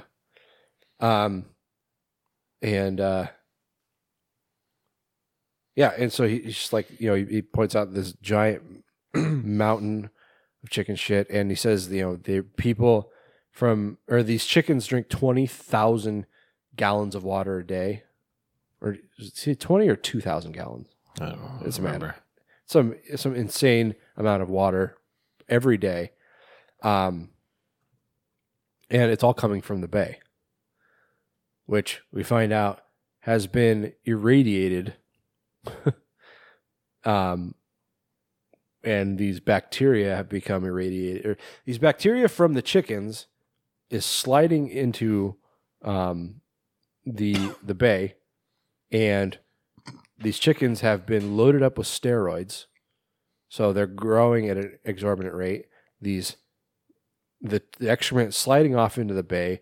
The parasites are feeding off of the excrement and the steroids. They're also being radiated by the nuclear runoff. And so basically you're creating these mutant fucking parasites that are doing what parasites do, eating. And so basically everybody starts getting all ate up, and the town just comes apart, and hell breaks loose. So that's basically the movie. I don't know. Is there anything of note we should mention? I mean, basically, at the end, the whole town is just dead. Yeah, the whole town just gets killed off, and the CDC is just well, it kind of solved itself. Well, it's funny because the CDC, they're genuinely trying to figure out what the fuck is going on. Yeah, it's more Homeland Security. Yeah, and they're in communication with this Dr. Abrams, and he's telling me, he's saying, "Tell me what the fuck to do. I don't know what's going on, and you guys are supposed to be here helping." And they are just they're trying to act like they know what they're doing, and they have an idea what's going on. But yeah, they're pretty much in the dark. Don't. And they, like I said, they're in contact with all these other government agencies, Coast Guard, DHS. There's something else I can't remember. But they're unfolding the story to where this stuff was being noticed, and nobody said a fucking thing about it. Because I think it was 2 weeks beforehand, these two divers just showed up dead in the bay. Weren't those the oceanographers? No. Oh. Okay. It was just two different divers. I think they were, I don't know if they were oceanographers, but they were researchers. And what the fuck is that face? I just had the worst burp. Some came up. Some stuff came up. Thank you for keeping it down. But yeah, they were basically just they thought it was, they drowned or whatever. Yeah. And then, yeah, they their body was covered in bites, and they thought it was a shark. A bull shark. More like it was bullshit. Yeah, got him. Or chicken shit. Nailed him. Got him. Yeah, so hard. Stuck him to the wall. Fuckers. Basically, you find out that this stuff was being noticed, and it was basically nobody was keeping the CDC in the loop. The people that should have known about it, right? Because they're just oh well, it's not a problem. Let's just ignore it. And then find out that the government killed off all the bacteria by dumping just insane amounts of chlorine into the bay. Now, that's just open water that you're pouring a chemical agent into. So that's neat. Yeah, they paid hush money to the town, to the survivors, and confiscated all the evidence, but it came out. So, anyway, I don't know. What do you think? It's not bad. Yeah. It's a found footage movie, and it's not only is it a found footage movie, but it's like you said, it's so many different sources that it's kind of hard to keep a linear story going. Yeah. I mean, but I will say, for a found footage movie, the effects are really good. Like all the gore effects of the people getting eaten alive and getting eaten from the inside out, and the gore and stuff is really good. Yeah. Yeah, it was a little harsh. Yeah, it's hard to watch at points. Like especially when people when they're breaking out in the really bad rashes and boils and Yeah. stuff. It's almost like a zombie movie without a zombie.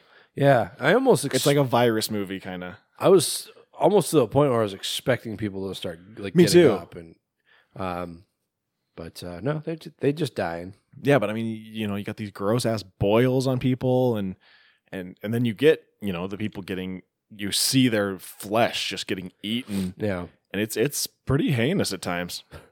I was watching this and Kristen came out and she was like eating breakfast or lunch or something. She's like, I'm trying to eat here. I'm like, this was on before you came out. Yeah, I was watching it and then I stopped it and I think we went out or something and came back and we were about to eat dinner and I was going to finish watching it. I was like, I should probably not turn this on while we're eating. Yeah, it was a little rough. Yeah. I mean, unless you have a strong constitution or you're used to watching gross stuff and eating at the same time, then maybe avoid it. I don't have a problem with it. I don't, yeah. But I know Cheese would have a problem with it. Sure, yeah. Yeah, as far as, I mean, I don't like found footage. I've made that clear over the years, but as far as found footage goes, this wasn't too bad. Like I said, it's weird because it's not really like a linear story. Mm-hmm. It's like you said, it's a bunch of different mediums being kind of spliced together, which does give it this air of realism. Yeah.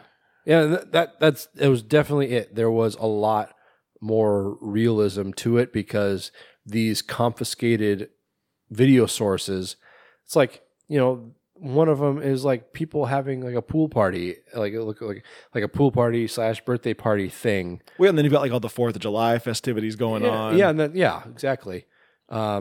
So yeah, like you said, definitely some realism attached to it. And it's not always the water either. It's there's a crab eating contest at one point. So it's Right. the things living in the water are also affecting people. Yeah.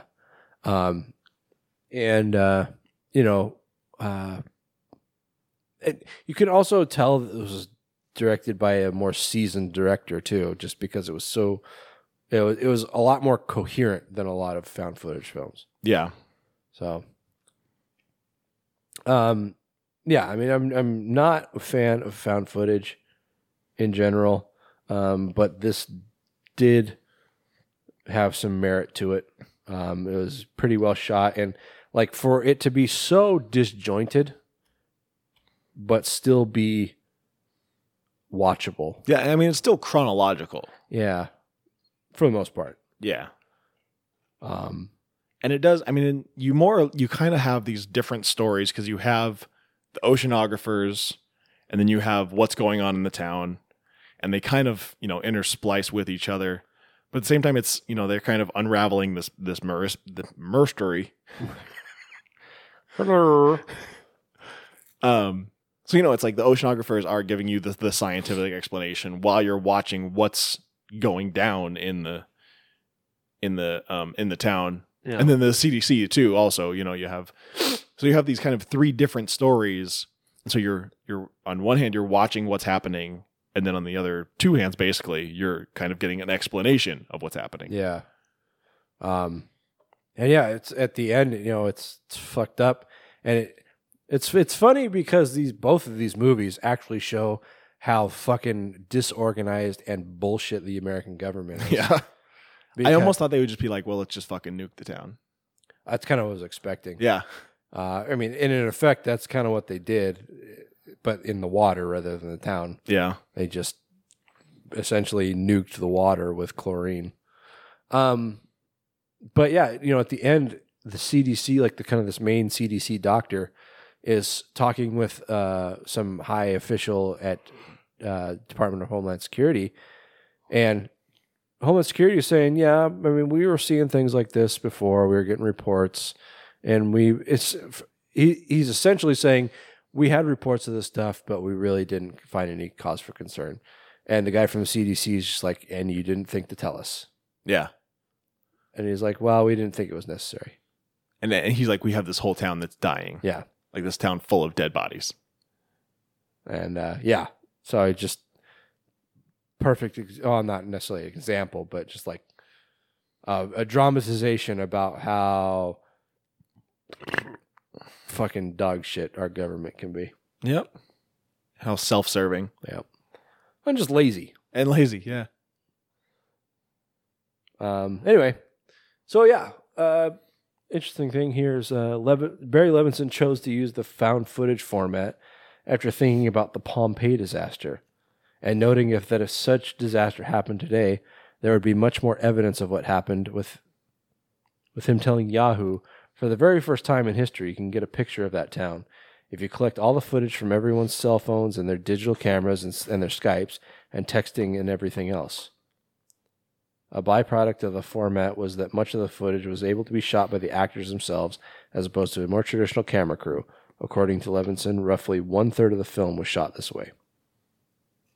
I mean, I don't know if I believe that. This is EP'd by Oren Peli, who is the brains behind Paranormal Activity. Yeah. So I don't know if I believe that it was even his choice. I could see Oren Peli and Jason Blum being like, no, we're doing found footage. I don't think Barry Levinson is a guy that's just going to say, okay, yeah, you tell me what to do. Yeah. Well.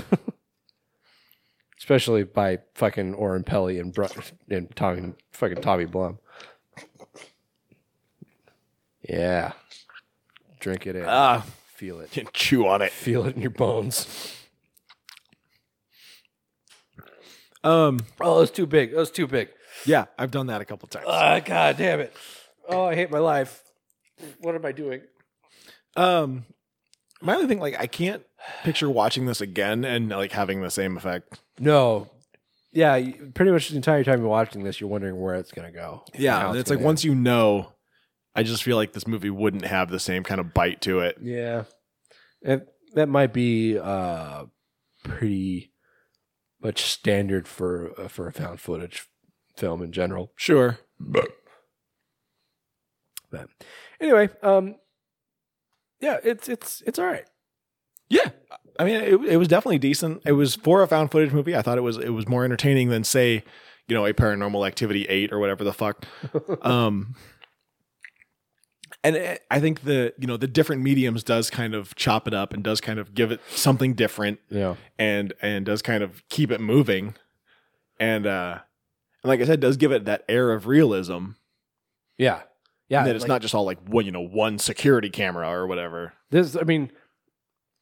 Things like Blair Witch Project and Paranormal Activity, their realism wasn't a big concern because it was kind of a new format. Yeah, a new medium. And so they basically just had to do what they were doing, and people were kind of like, whoa, is this real? As found footage became more of a thing, less of that was believable. Yeah. This presented itself in a way that looked very real. I mean, we know it's not. Yeah. But it looked... But I mean, you have... What's her name? Shannon?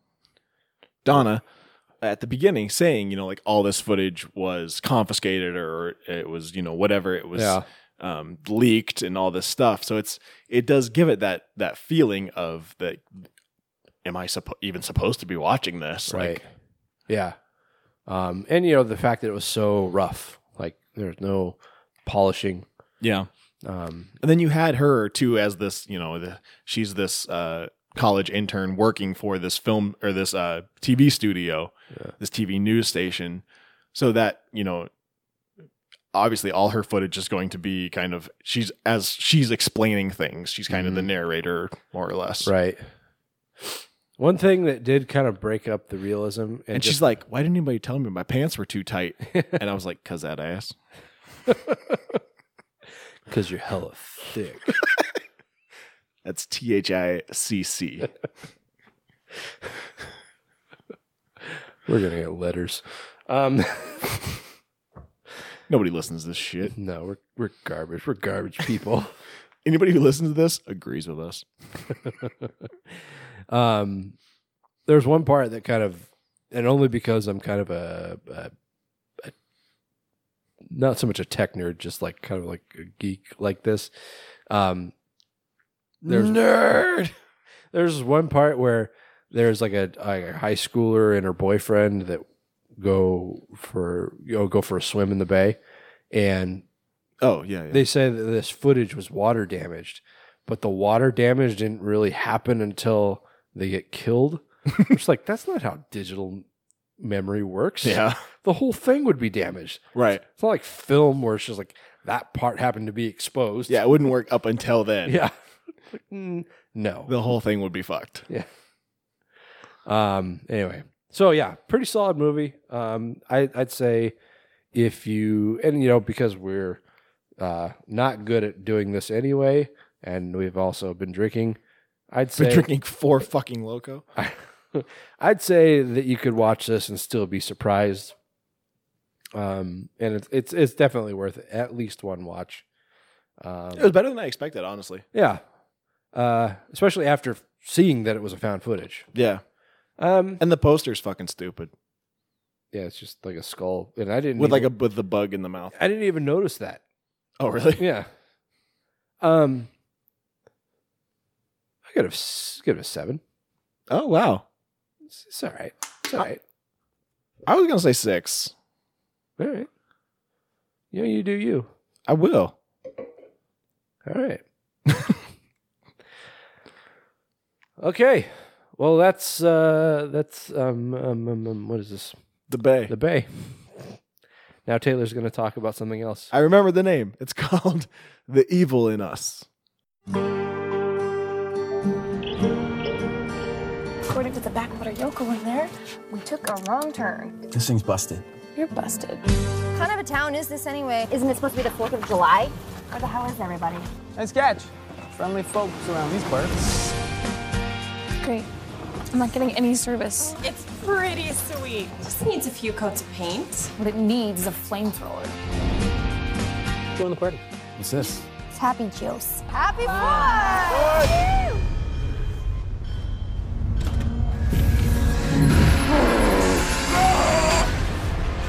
Are you okay, man? Wheeler, look at me, look at me, look at me. Oh my god. Get back! Why did he flip out? What did you do? I heard him talking to himself at the car today. I saw him. He was taking something.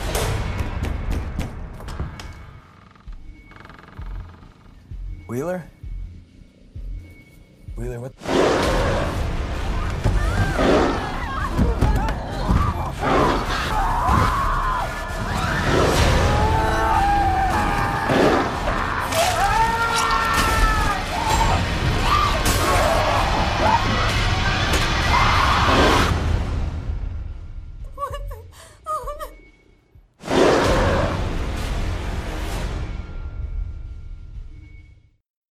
People deep in us. So deep.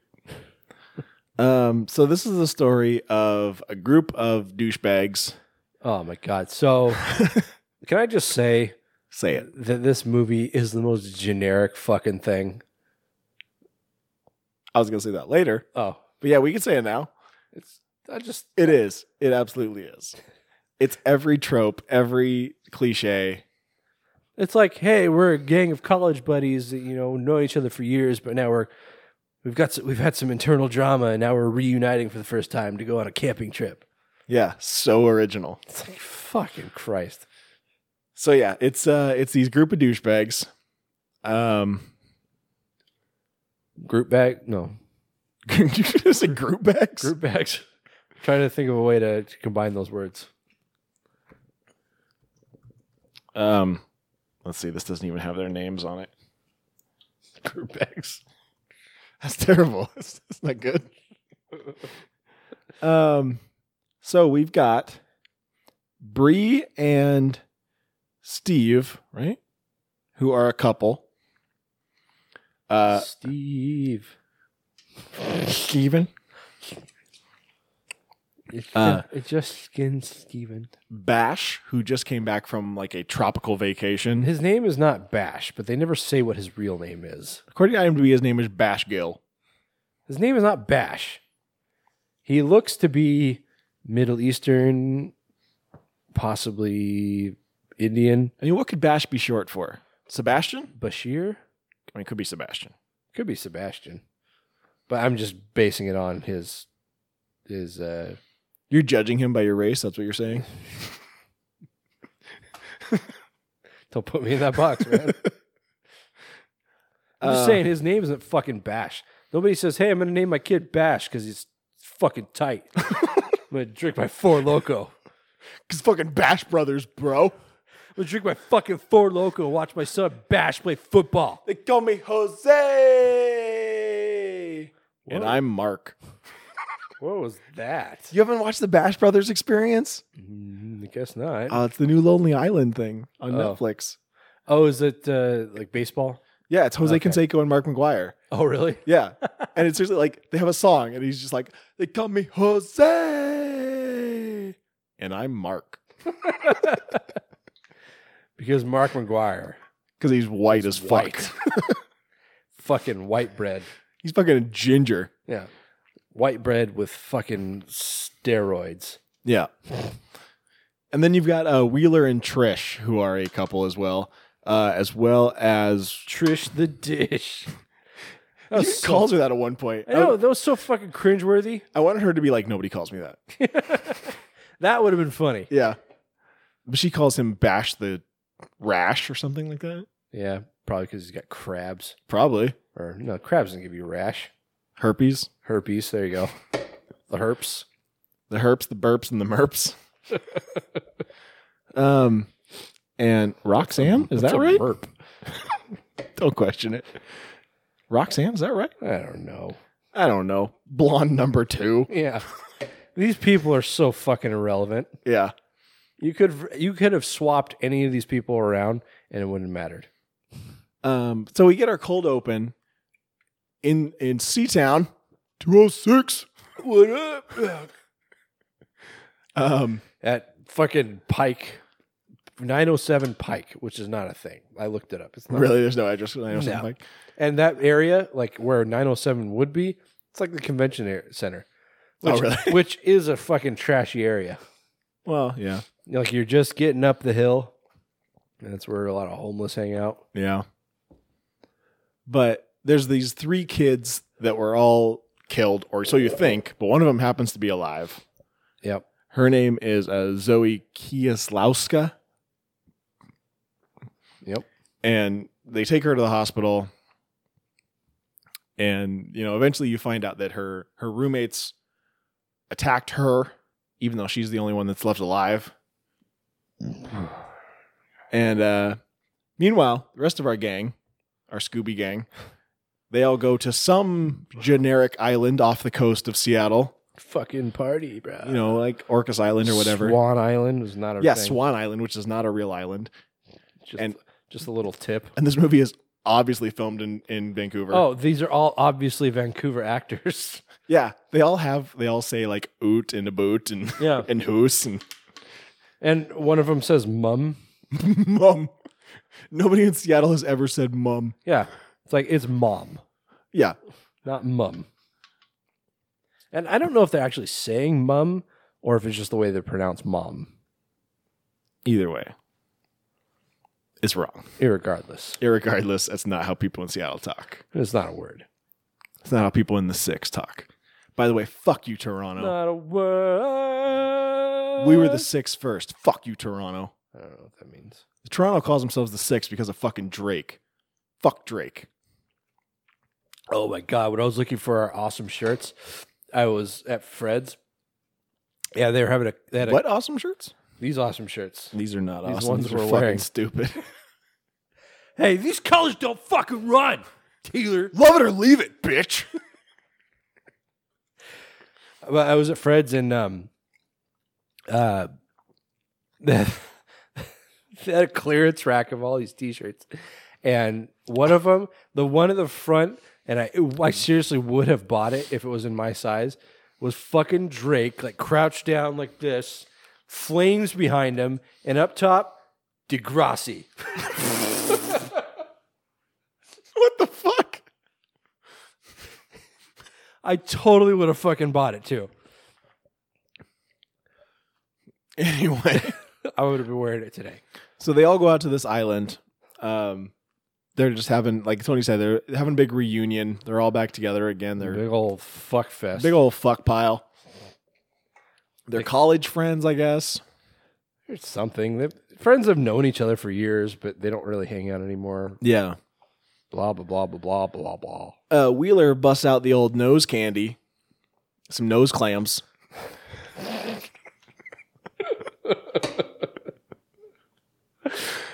And the old Colombian marching powder.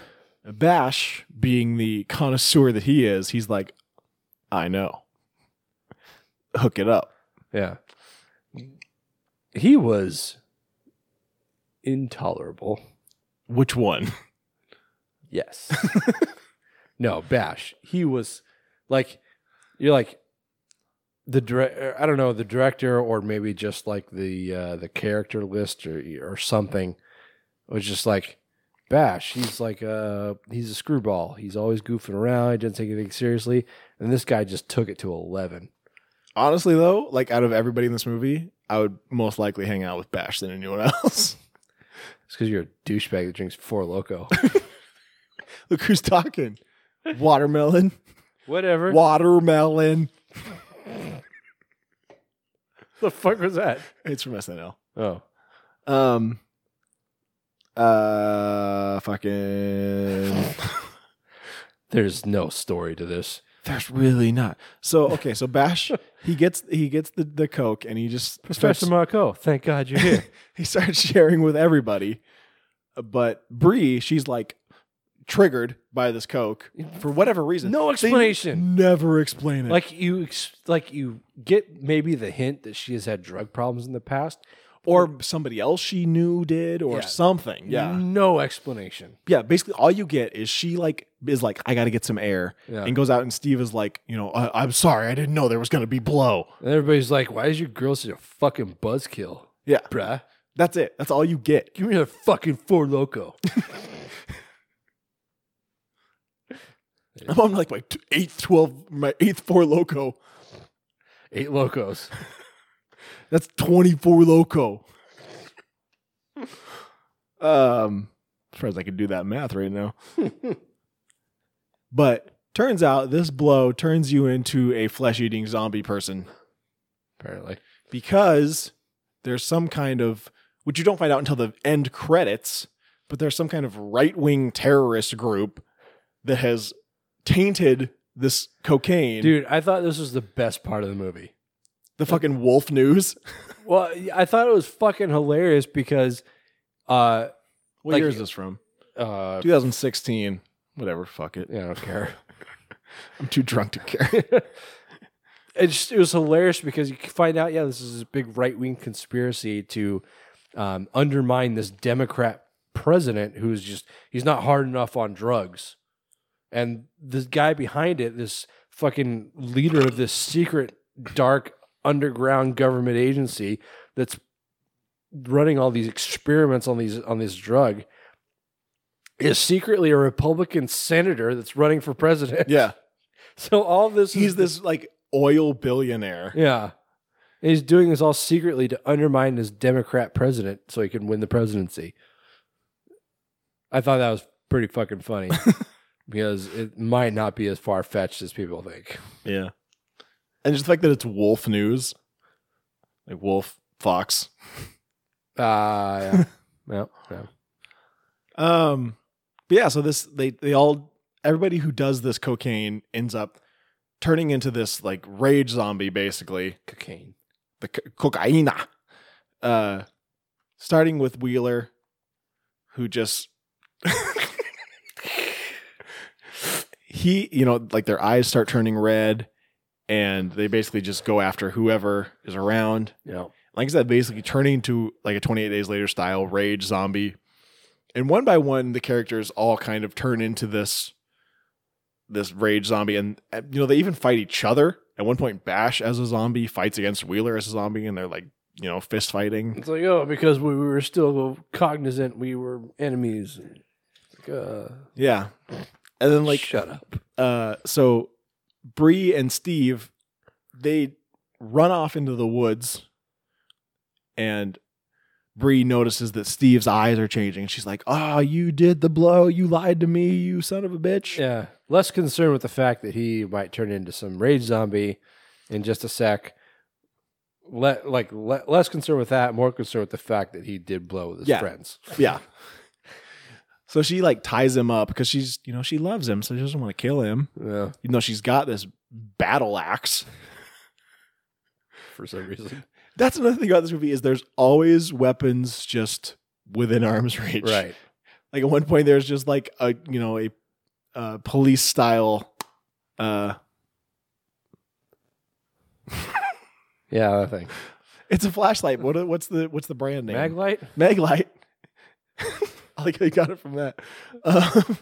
It's just there on the table. You can always just find it. Yeah.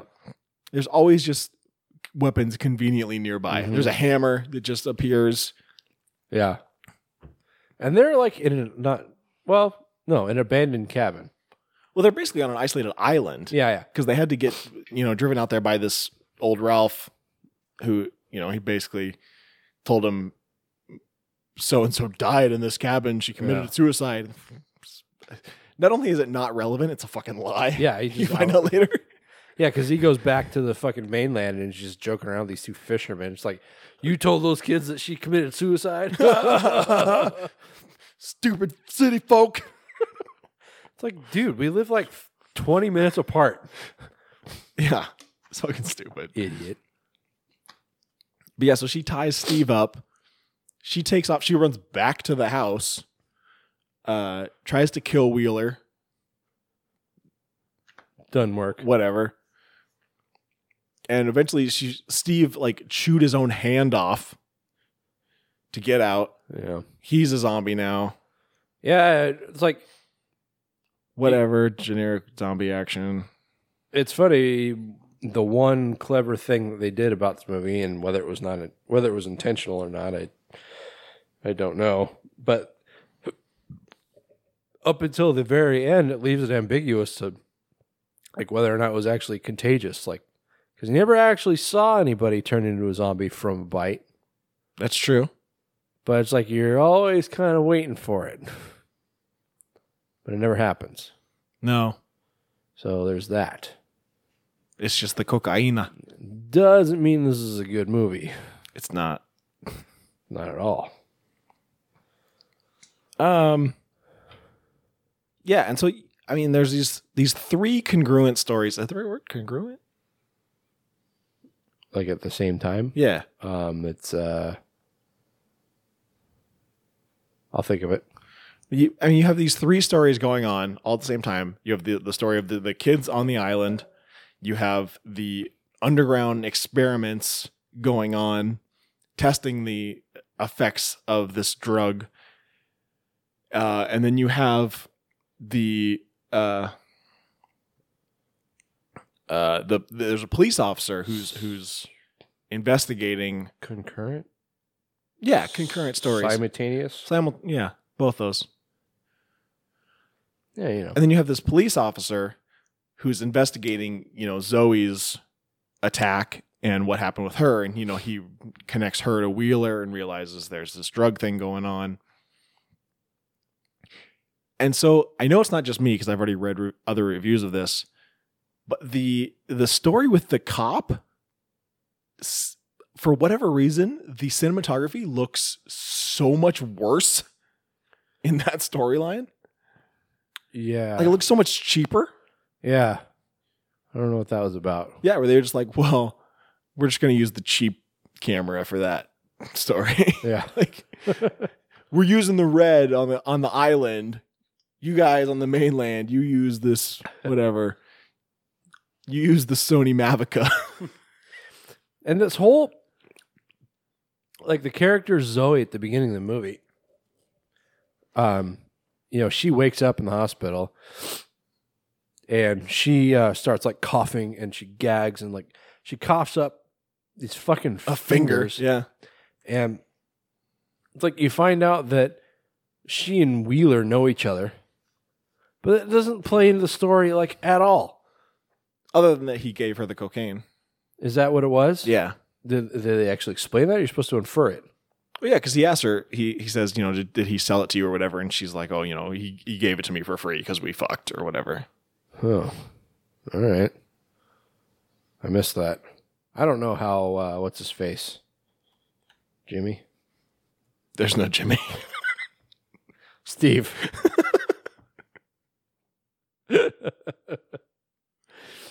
I don't know. I didn't even know how Steve died. I just like at the end I don't know if it was his whole body and all he saw was his face or if it was just his head floating in the water. But something happened and I completely I honestly don't remember. Yeah. All I remember is Wheeler burning alive. Yeah. And then he got up, chased her to the shore while she's escaping with Ray. Yeah. I thought that was Steve at first until I saw he was all burnt up. And then I realized it was Wheeler. Mm-hmm. And then he like snaps out of it. Yeah, that's the thing is the effects of the drug only appear to last 24 hours or so long. Right. And so he wakes up the next morning and he's like, oh my God, what happened? And she's like, you did this. And he's like, no. Like, I'll kill myself. And then he can't. Yeah, because there's no bullets and the cops kill him. Yep. Stupid. So dumb. This whole movie was a waste of time. It's not very good. I don't like to just like toss shit at like independent movies. I could try to avoid it, but this was dumb. So it's like, okay, so like the effects are good. Yeah, those were surprisingly well done. Yeah, and it's like, the movie in its presentation, in like everything about watching the movie is fine. But the story is such dog shit. Yeah.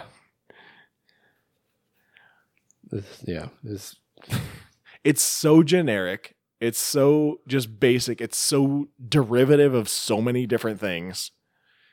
And it's just, it's not particularly interesting. No, it's really not. There's nothing like thought provoking or like you don't want. Like there's clearly an underground or an underlying, story about drug use, and of course it's very political. But you don't find that out until the very end. Yeah, like literally the very end, like literally the end credits. Yeah, like it's over the top of the credits. Up until that point, it's just like, well, who the fuck was this guy running these experiments, and why do I give a shit? Yeah.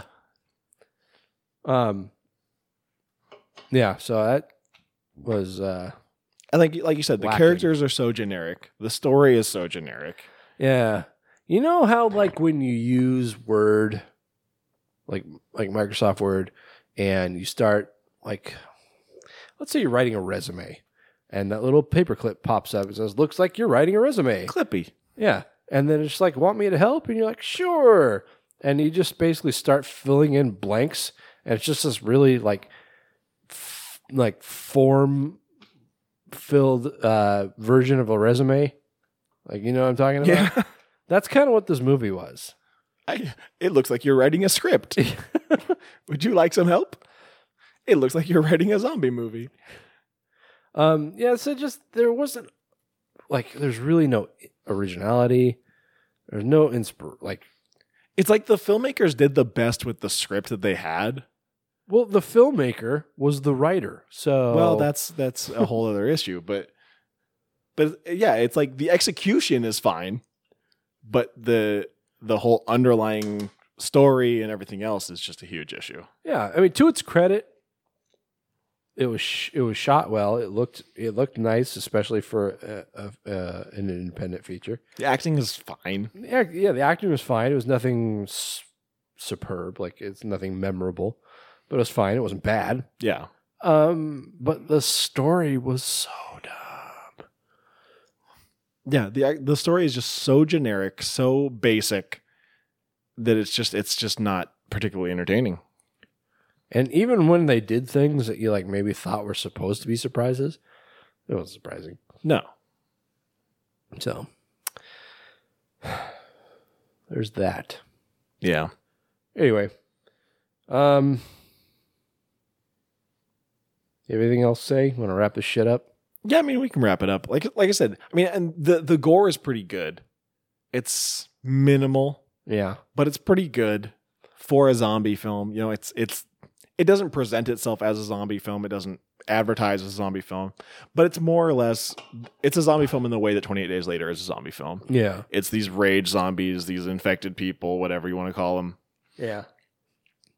To speak of the gore, like, there wasn't a ton of it. I mean, there's plenty of blood, but as far as the gore goes, there wasn't anything over the top. Yeah. One thing that really stood out to me, though, was towards the beginning when the cops find Zoe and her friends in her apartment, and she's on the bed and like half of her leg has been ripped off, or not, like from like mid shin down, her like leg has been broken. It's like dangling. Yeah. Yeah, it's like dangling by flesh.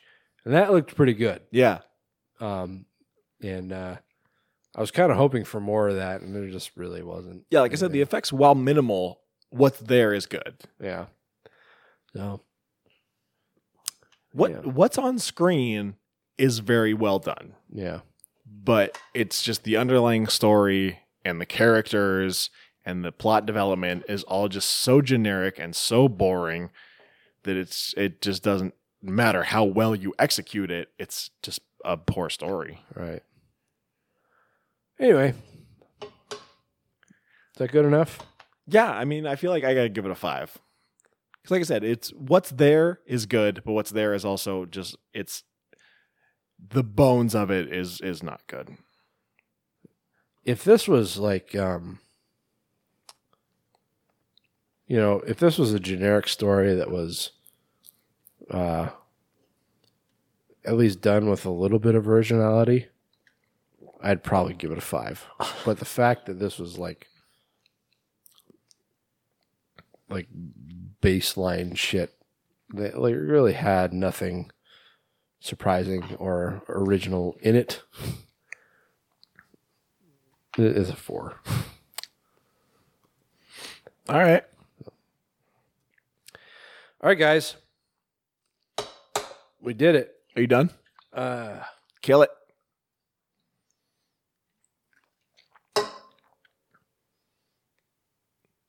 Yeah, that last little bit is might even be the worst. It got progressively worse. Like where I feel like Zima got better. Zima got more tolerant. Didn't get better. And more tolerable. Okay, that's fair. That's fair. This continually got worse. Yeah. Yeah.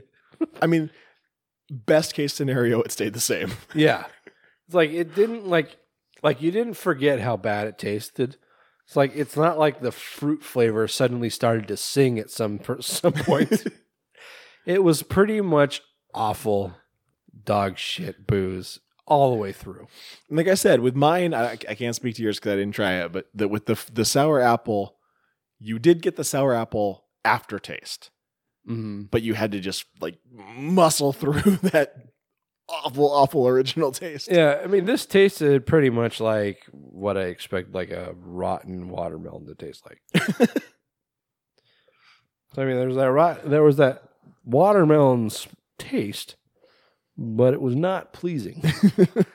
I was telling you beforehand, we were actively deciding what flavors we wanted to get.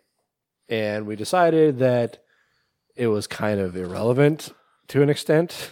Yeah. Because they were all going to be awful. And we settled on, well, you had originally settled on strawberry lemonade. Right. But we would have had to go too far for that. Yeah. By too far. We far. were looking at the flavors, and it's like the description of the flavors on the website is so just, it doesn't explain jack shit. No.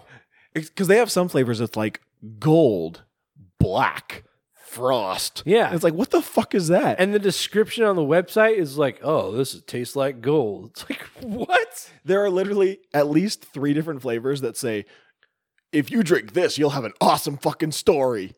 It's like, what does that mean? It means I'll pass the fuck out and have to have other people explain to me what I did that night? Like,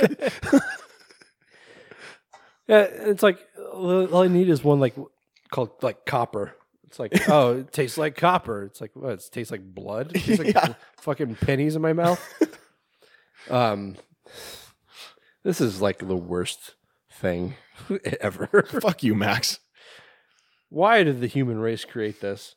Because America. This is why the human race is like destined to die. Because we do shit like this. We do this to ourselves. Anyway. So wasn't that fun? Yeah. Yeah. Yeah. Yeah. Like I said earlier. I mean, I may have struggled through it, but I got a nice buzz going, so. Yeah. And then we got to go do our June Patreon, so that'll be fun. That's right. And Cheese is going to be thrilled with it. Oh, yeah, because we got to go back upstairs to do it. Yep. Oops. Sucks for her. Anyway, so that's episode 137, guys. Hope you enjoyed. I guess we won't find out if this episode is actually even worth a shit till I listen back to it sober. So, look forward to that. Not me listening. You listening. Me listening is not fun. Wrap this up. I got to piss. I got to pee so bad. Okay, guys.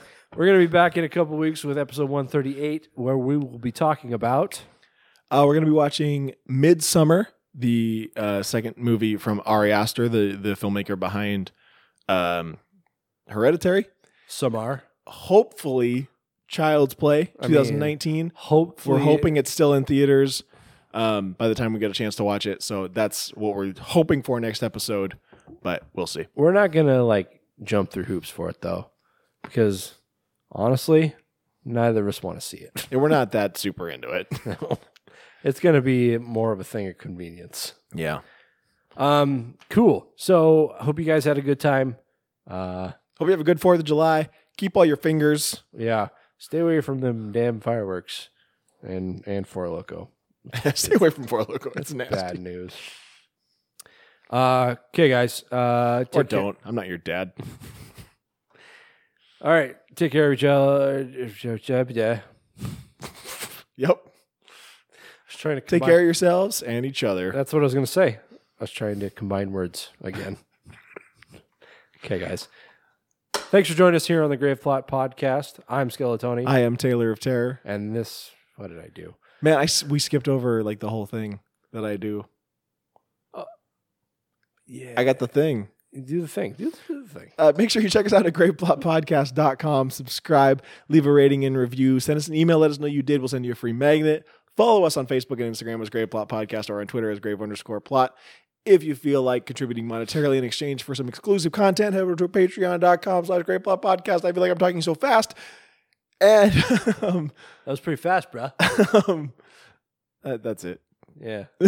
I'm surprised you remembered all that. Me too. Did you say you too? Yeah. Okay. So, again, I'm Skeletoni. I'm still Taylor of Taylor. Wait, Taylor of Terror. What did you say? I think I said Taylor of Taylor.